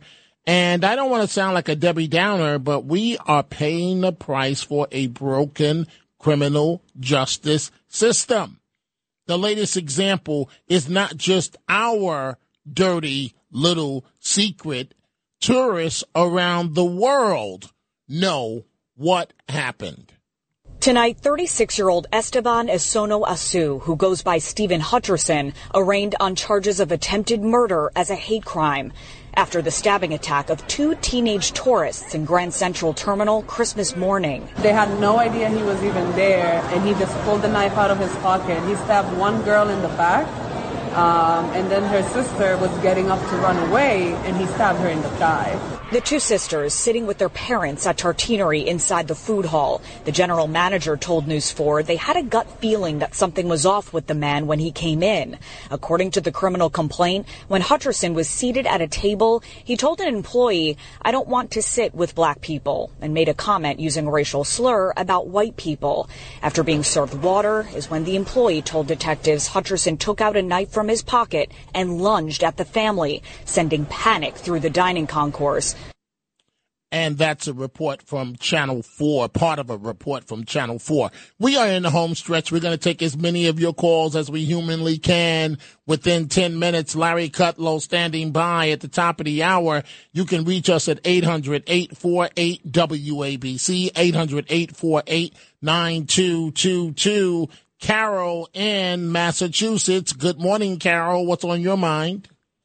Well, I thought I wasn't going to be on the air, and I know you're not going to like this, what I have to say, but I am a devoted WABC radio fan. I love all you guys, but I am so sick and tired of Curtis and the circus that goes on. Okay, wait, Carol, what do I have? I'll let you finish, but what do I have to do with that, Carol? I told the man who answered the phone not to put me on. Well, that's not it. Well, if you're in the phone queue, you're on standby to go on. But Carol, but let me just say, so why wouldn't you just call management? Why would you call the on-air product, the phone line for guests to go on the air? Because how do I get the phone number? When I call during the week, it is constantly busy. Okay, so I'm going to quickly give you your say. We have, it's got to be quick. Go right ahead. When Sid is away, I realize there's a gap. But to have John, Andrew, and Curtis and all the organized confusion on every single day is absolutely ridiculous. Well, we call that, Carol, high ratings. That's what we call that. That's what we call that. We're in the business of ratings.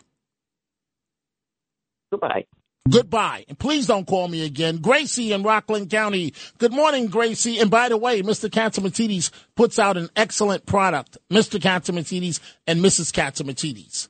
You know, sometimes folks complain and they say, oh, too many voices, blah, blah. We're in the business of ratings, folks. This is not public radio where you hear one person and a boring speech for 40 minutes. This is business. Gracie, Rockland County. Good morning, Gracie. Good morning. Good morning. Good morning. What a pleasure when I got up at 7:15. I put on the radio and I heard your voice. Terrific show. Of course, that poor mother. But for the grace of God, go all of us. That's right. And we have to thank God. That's right. And be sympathetic.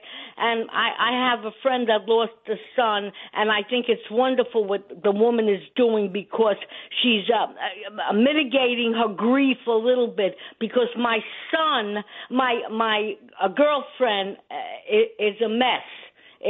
She'll never get out of it. You know what I'm saying? So, but on an upper note, listen, I got to tell you something.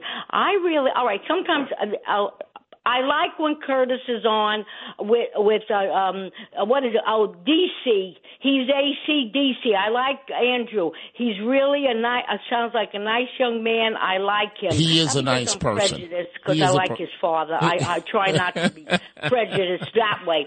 But it's a good show. And when John is on, no. For me, John is good because it's common sense. He's telling us what's going on with he said, I don't know how long ago, things were going to get expensive when a head of lettuce to be shipped from California cost so much money. I don't remember how long, you know what I mean, when this baloney started. Now, Gracie, Gracie, I'm going to let you make your point now. Now, you know you just got me started, right? You hit the trigger. You hit the trigger because I'm tired of getting robbed in the supermarket. You know, I normally don't do the shopping, but every time I go into the supermarket, so I went into Walmart last night, right, Gracie, and I said I needed to buy, the true story. Sometimes I'm afraid that the cell phone won't wake me up, right, and that I may oversleep. So I went and bought 2 clocks, one that you plug into the wall, that you also put a battery in it in case the power goes out, and then another one, a cheap one, that it just rings. And so I went to buy 2 clocks, right? That's all I went into Walmart for. I spent $100, Gracie.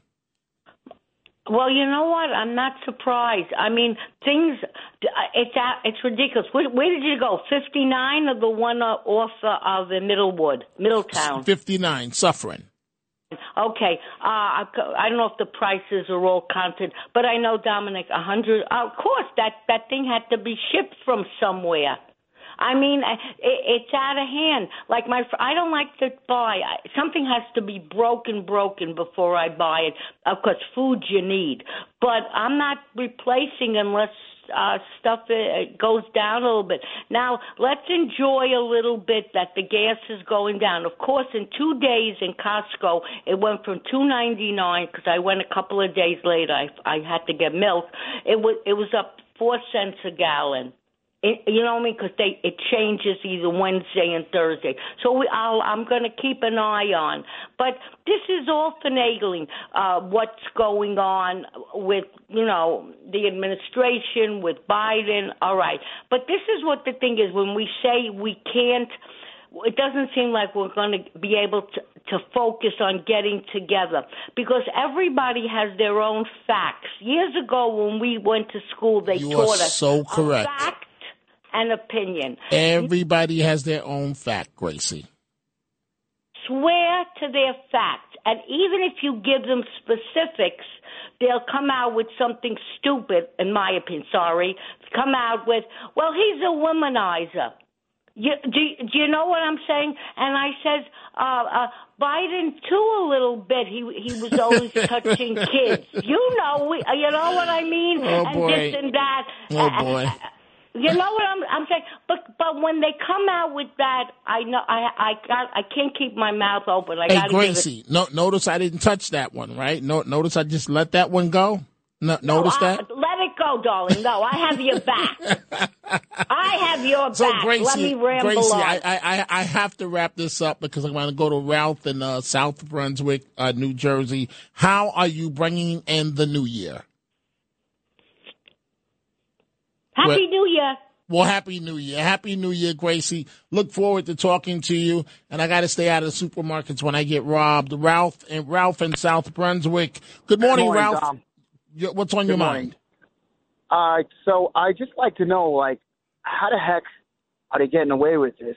Knocking Donald Trump off the ballot, basically telling people who live in these states that you can't vote for the man. Regardless it's if you temporary. like him or you don't like him. Just relax, Ralph. It's temporary. They will be overruled. It's disgusting, and it shouldn't happen in America. And, I mean, I guess if you can't beat them, then rob them. I mean, that's what it seems like to me. Because, but what they don't understand, Ralph, is the more you go after Trump, the stronger and bigger he becomes. Yeah, there's a lot of truth to that, but we still got to wait and see what happens in November. If everybody comes out and votes. I mean, we got to sustain all of this. Somewhere along the line, we lost it in the last election. We had this guy beat, and then all of a sudden, it showed that he won. I mean, you can't rock the boat. The votes are the votes, but I mean, if you really look at it, it didn't look like. Yeah, but that train left the station. I can't continue debating that, Ralph. But I do appreciate your call, my friend, and I wish you a great Happy New Year. Let's try and do one more quick call. Joe in Westchester, good morning. What's on your mind? Good morning, Mr. Carter. Happy New Year to you. Same to you. Go ahead. I'm short on time, please. I just want to say that let's hope in 2024 that we get a return to some honesty and integrity in all phases of our life, including when you go to Walmart and if people go to the supermarket and our politicians and leaders worldwide, nationally, and locally. You know what? That's a great message, Joe, to end the program on, and some accountability as well, correct? You got it. So, hey, Joe, quickly, how are you bringing in the new year?